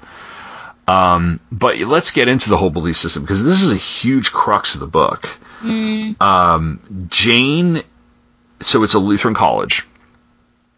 And there is a college that I think is in Iowa called Luther College that runs this every year. On PBS, there are those. I don't know if we saw it last year, but for a while there was this concert that they would air around the holidays called Live at Luther College, which was this, like, it was very, very much like the concert that they go to right before Christmas at the end of, I think it's book 2, where it's like alumni come and people sing and there's caroling and thing. You can, like, watch these concerts on PBS, and it's like all the different choirs and the orchestras and band and everything singing various Christmas songs, both religious and secular. And it's really fun to watch if you can catch one of the concerts on PBS. I recommend it. It's a nice evening to watch. So that's what that reminded me of. But it's one of those colleges where there is a strong tradition in terms of the belief system, even if it's not as strict and hell and damnation if you do the wrong thing as some other very, very strict religious colleges is. Because Loyola is very much, very proud of its Catholicism. It's not like it shies away from being named. I mean, for God's sakes, it's named after the founder of the Jesuits, So it doesn't shy away from that at all. But there's, like I said, there's certain things about student life that take priorities over others. But Jane comes from is very religious. She's devout. I don't want to say she's strictly religious. She's just very devout. She is the epitome of the stereotypic good girl. And Kat is the one who's the self-professed atheist, who's the stereotypical bad girl. And they end up in the same religion class. And I think one of my favorite panels in book 1 is the shot. It's an upshot of the religious professor with the beard, and he's like screaming like Moses or something. It's just, to me, it's like one of the funniest shots of the entire thing, because I've had that professor before, not in maybe religion or whatever. It's just like some other class, but that professor's just really into his topic, and everybody's sitting around like, this is a 9 o'clock class. Why am I up? So. They have several conversations about religion and philosophy. It's like an ongoing argument through the entire book. And it drives a wedge between them in some places, and it brings them closer together in some places. So I had 3 questions. The first one was, what do you make of these conversations that they have throughout the course of the series? Are these conversations realistic and relatable? And then what do Jane and Kat actually believe? Yeah, not, difficult at all there, let's not Tom. bury the lead. Oh my goodness. I've thought a lot about this particular book, and whenever these conversations were happening, I would pause and I would consider them. Part of me, I really actually want to talk to Tyler Page or email him, because I'm wondering where he's coming from. I think it'd be interesting to get his background. In your little biography, I did pay attention, but in your biography, did you mention anything about his religious beliefs? I don't think it's in the biography. Okay. So, yeah, I just wonder where he's coming from. Man alive, they sure did pop up a lot. Part of me was wondering why Kat constantly is bringing it up when she was never liking the answers, never satisfied. And yet she is always the one who would prompt Jane. Mm-hmm. It wasn't really ever the other way around. Jane would usually just have to defend herself all the time. And so that one's what is interesting to me, because at a few points I thought, well, this is just getting obnoxious, because why, you're never satisfied with the answers. Why do you keep asking? And I think that potentially leads me to believe that Kat is struggling. I think we can see it with her behavior anyways, that she's struggling anyways, not necessarily that she's going to self-destruct. But, going into college, I think I've heard it said that college is really where you decide the person that you're going to be, or, because you're really hitting, I guess, the apex kind of your, there's obviously more growing to do, but I think in college you hit that stride. You figure out, potentially, you find your partner, you figure out what, your belief system potentially, or, professions, things like that. So I think even though she says that she's an atheist, I think it's a safe word for her, because no one's going to push her on what she believes, but I think she's struggling with it. Otherwise, she would not be consistently asking. So I think it's more of I'm going to say that I'm this, instead of trying to challenge herself, which, when she turned in that belief paper, and it was completely blank, that was a complete cop-out. Oh, it was. So, it was obnoxious, so I think, too. Yeah, I'm sure you get those types of things all the time. Mm-hmm. So the professor pushing her on that, I really appreciated. And the moments where she's contemplating these things, having the dream of the trial that you brought up in your synopsis, I think that goes to show something that, subconsciously it's there, like she's wrestling with it.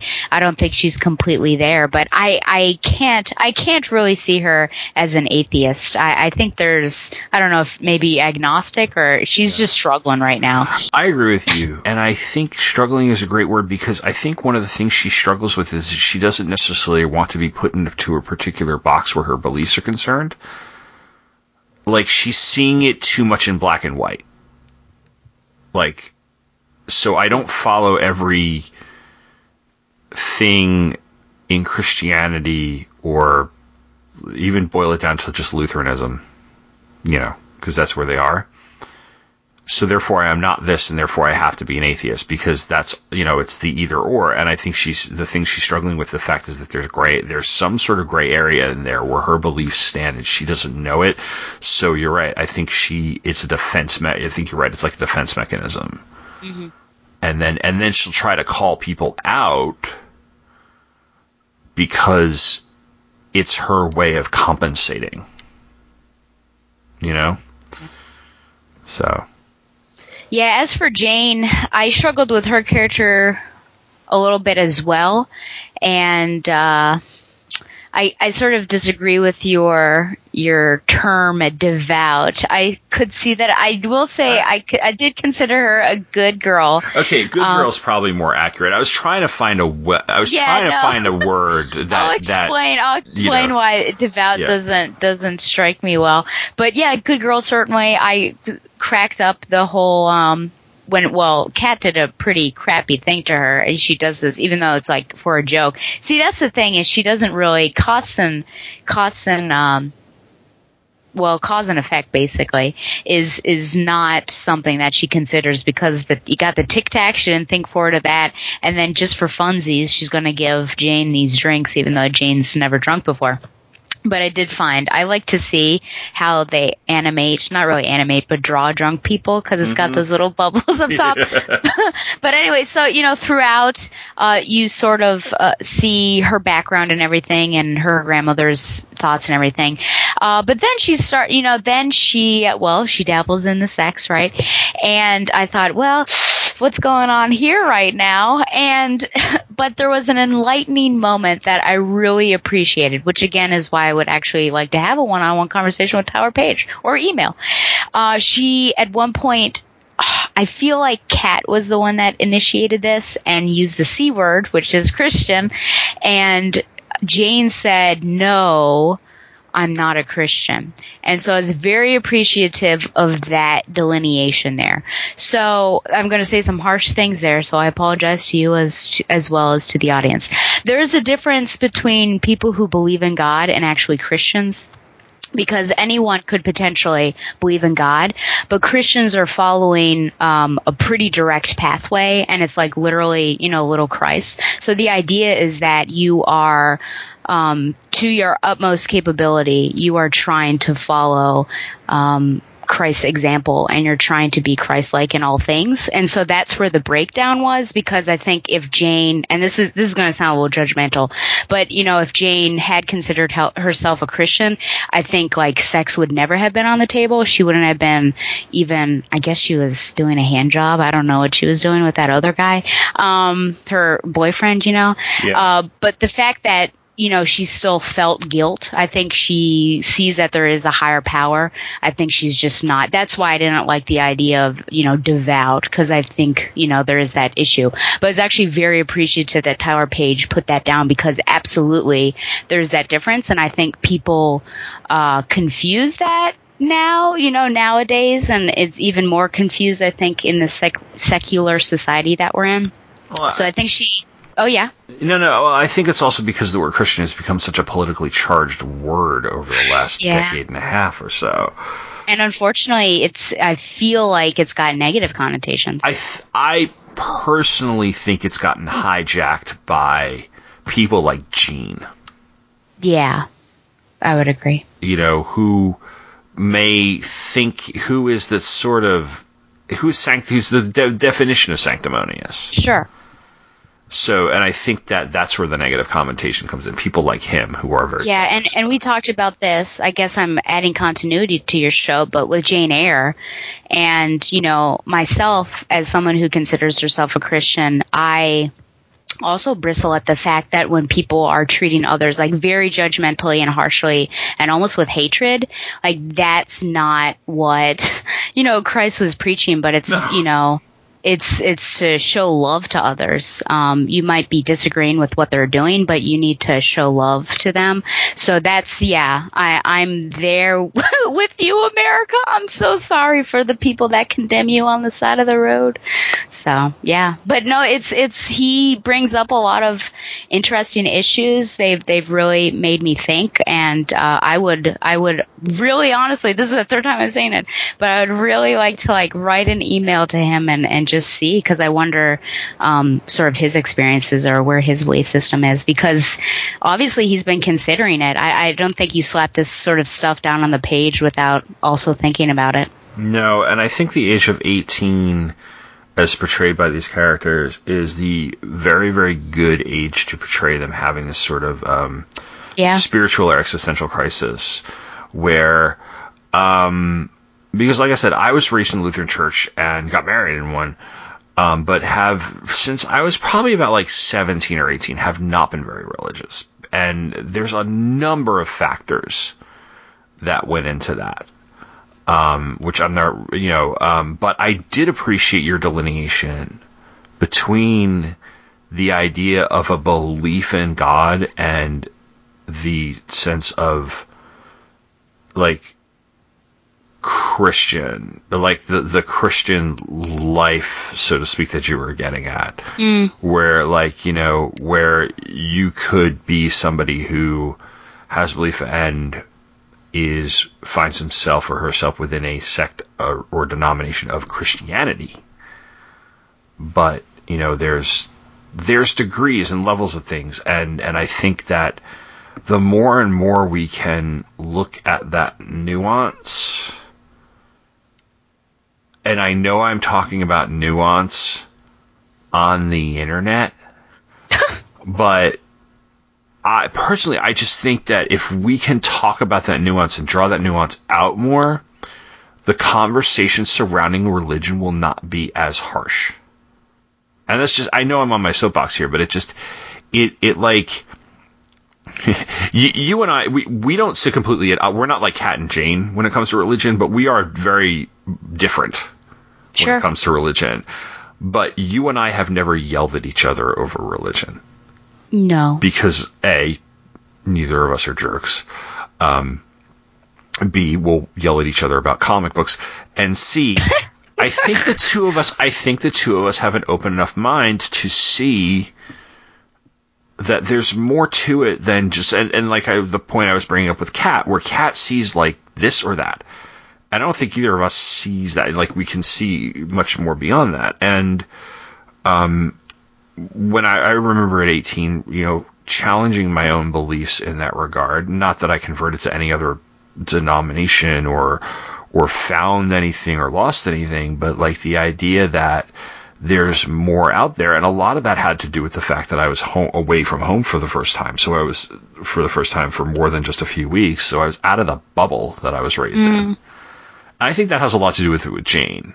You know, I think Jane in a big way was in a bubble and was safe in a bubble. And she might have been uncomfortable in that bubble before going away to college.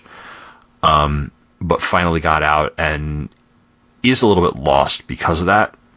But I did like the fact that I did like that you made the delineation with regard to her and, you know, and what he did, because she clearly does still have those beliefs, but you're right. She doesn't consider herself Christian. And I know that in some way you could read that line for shock value, because like, you know, because it doesn't come like, you know, in the first 3 pages of the book, you know, it comes a little later on down the road and you're like, what?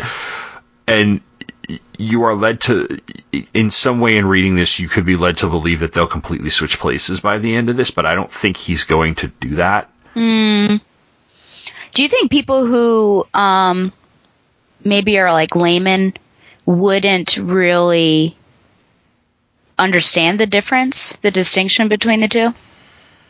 The way you explained it, I think you would. I think, though, if you explained it the way you did, I think you could get it. Okay. But then again, I'm a person. I just wondered from that panel, do you think people would be like, what? What's the difference? I don't know. I honestly don't. I think some people would, some people wouldn't. I think it depends on what their own biases, what they bring to it. Sure. To be completely honest, because I've taught students over the years who are self-professed Christians.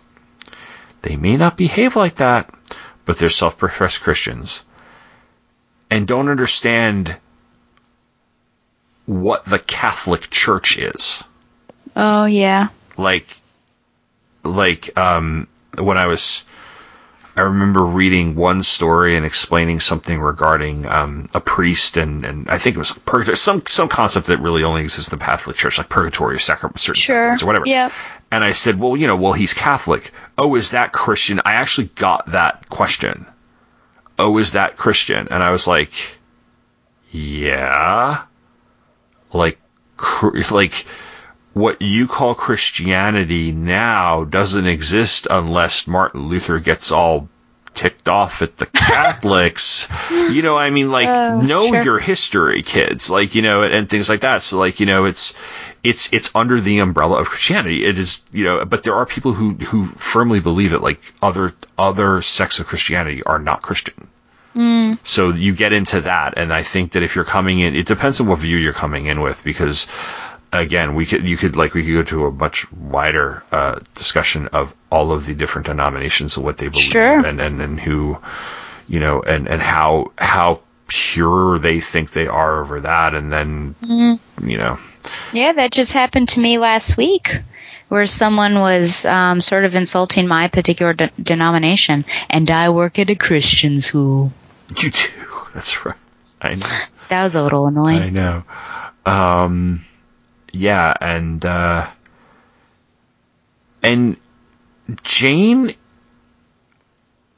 is because I remember reading a lot of different philosophy and reading a lot of just a lot more, branching out beyond what I had read.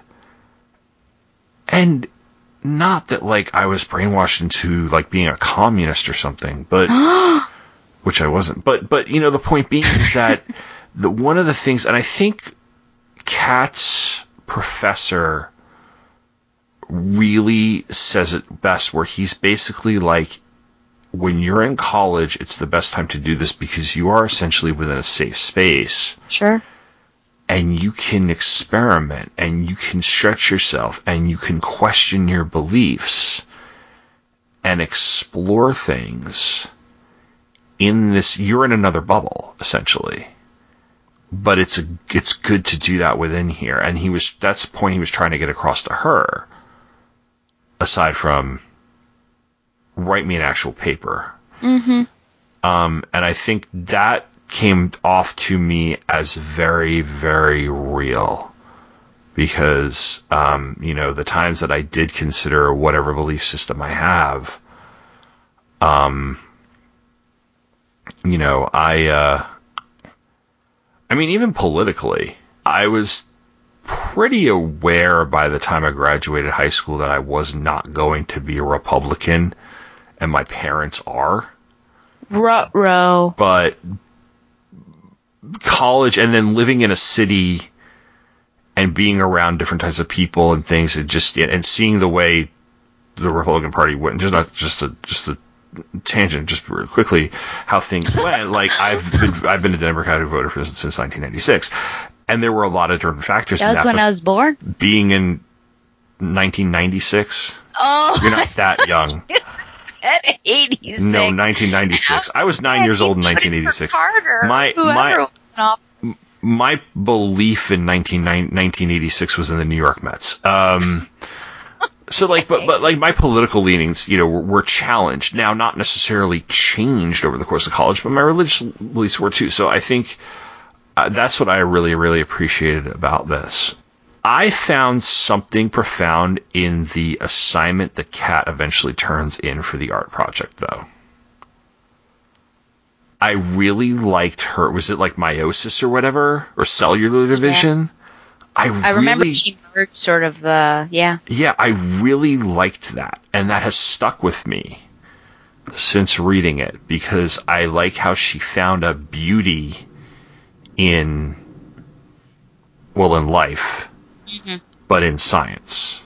Yeah, and she's been struggling all along with, you know, having this double major potentially because she wants to do biology and art, and so she's able to find that happy median here.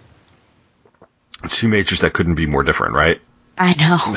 So it would seem. So,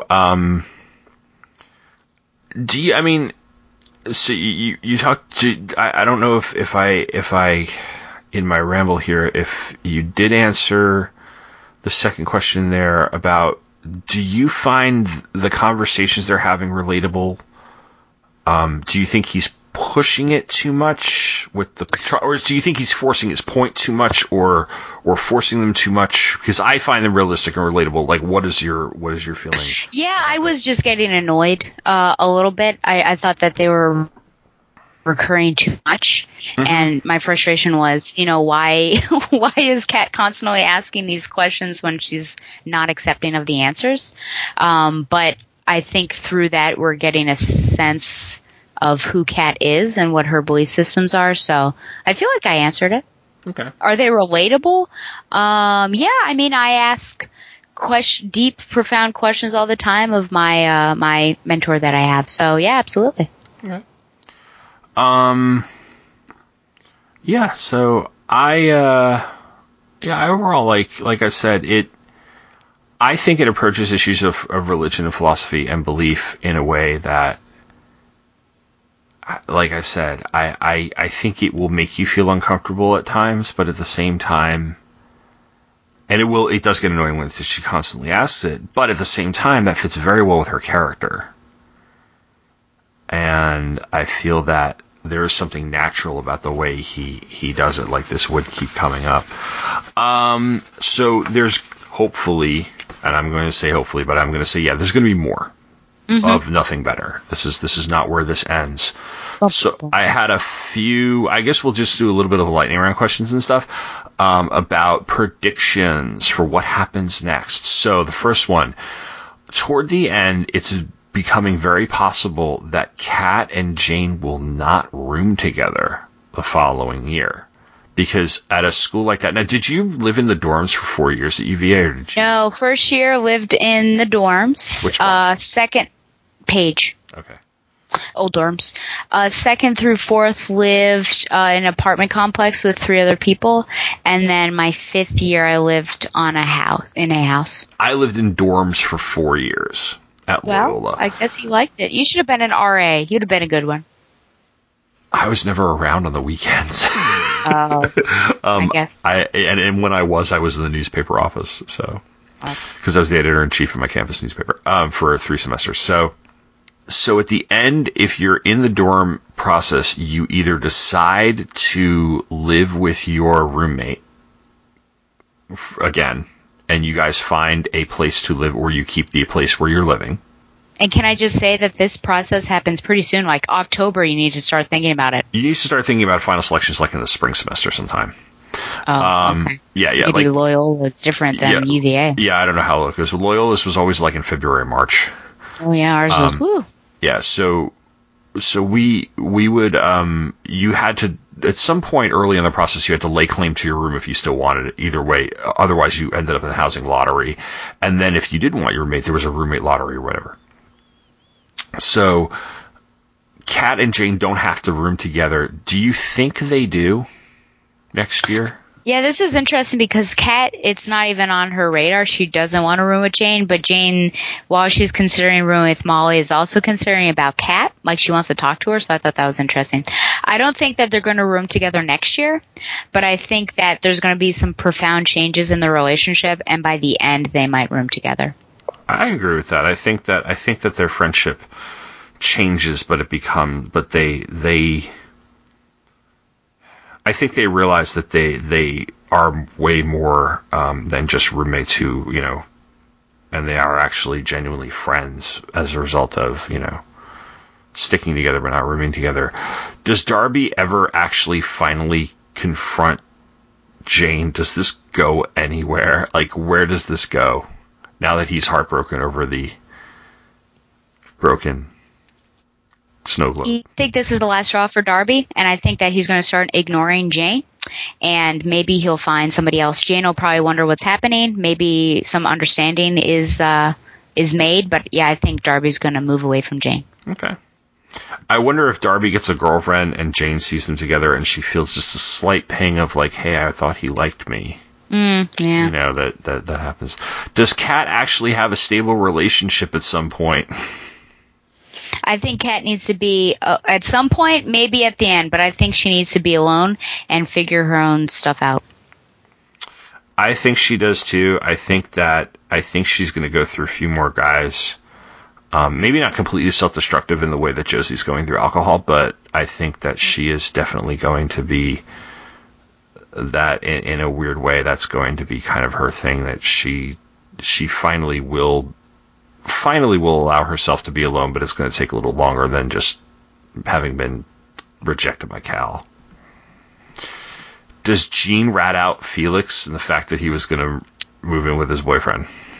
I'm a little confused about this because if that's not allowed, why are they not like prosecuting? They need to really here's the thing, like, hit down on the alcohol and the pot and stuff. Yeah, that's the thing. Like, well, the relationship, I think they would allow the kids, they would allow them to have the relationship. I think there's an openness, like Loyola had a gay straight alliance, so religious affiliated colleges can be open to LGBTQ people. It's the fact that the two of them were going to live together and be in a relationship. Okay, so I guess that's where in the same way that if a man and a woman wanted to live together. Yeah. Okay. And probably, he ran off. I wouldn't put it past him. Yeah. I just don't like him. Okay. And I think that's it. Does Jane, I guess I'm going to add one more question and then we'll wrap up. Does Jane stay with Ryan? Does she, what do you think happens to Jane? Both, just in terms of, and what's. Yeah, I hope things are revealed with Ryan, and I think maybe it's time for Jane to move on. It doesn't seem, in the beginning it seemed like a pretty healthy relationship, but now it seems like maybe she should not be in this relationship and there might be someone that is better suited for her. All right. So, well, I'm glad you came on because, like I said, thanks for inviting me. Yeah, there was a lot to talk about, and I really did think of what other religious friends do you have? That was one of the reasons, but it was also the sort of coming of age stuff and stuff like that. And I know the two of us, being fans of things like Freaks and Geeks and other things of that genre, like, I think this suited both of us.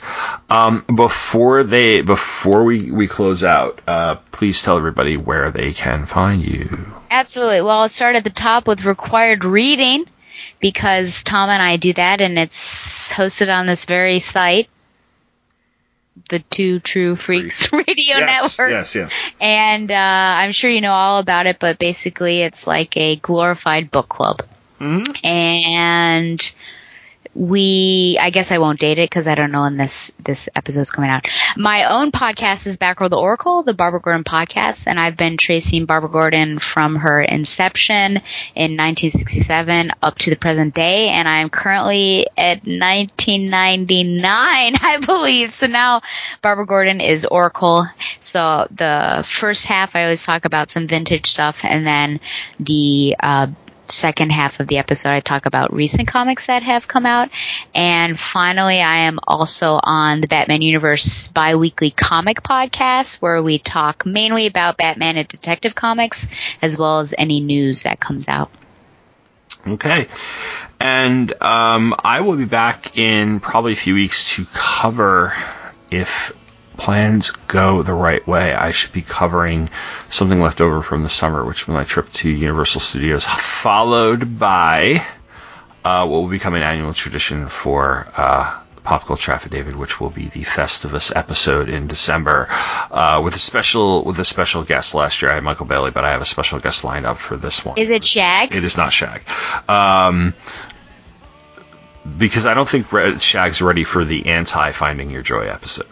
Oh. So, and then we'll be heading into 2018. So until then, that's scary. Yeah, please check out the blog for some more entries. You can follow me on Twitter at PopAff, POPAFF. And of course, you can email me at popcultureaffidavit@gmail.com. And as always, thanks for listening and take care. I don't recommend following him because he attacks me on the Twitter. So follow me, but don't follow Tom. You know, it's true, though. It's true. But we both attacked Shag, so that's fine. Good night. Good night.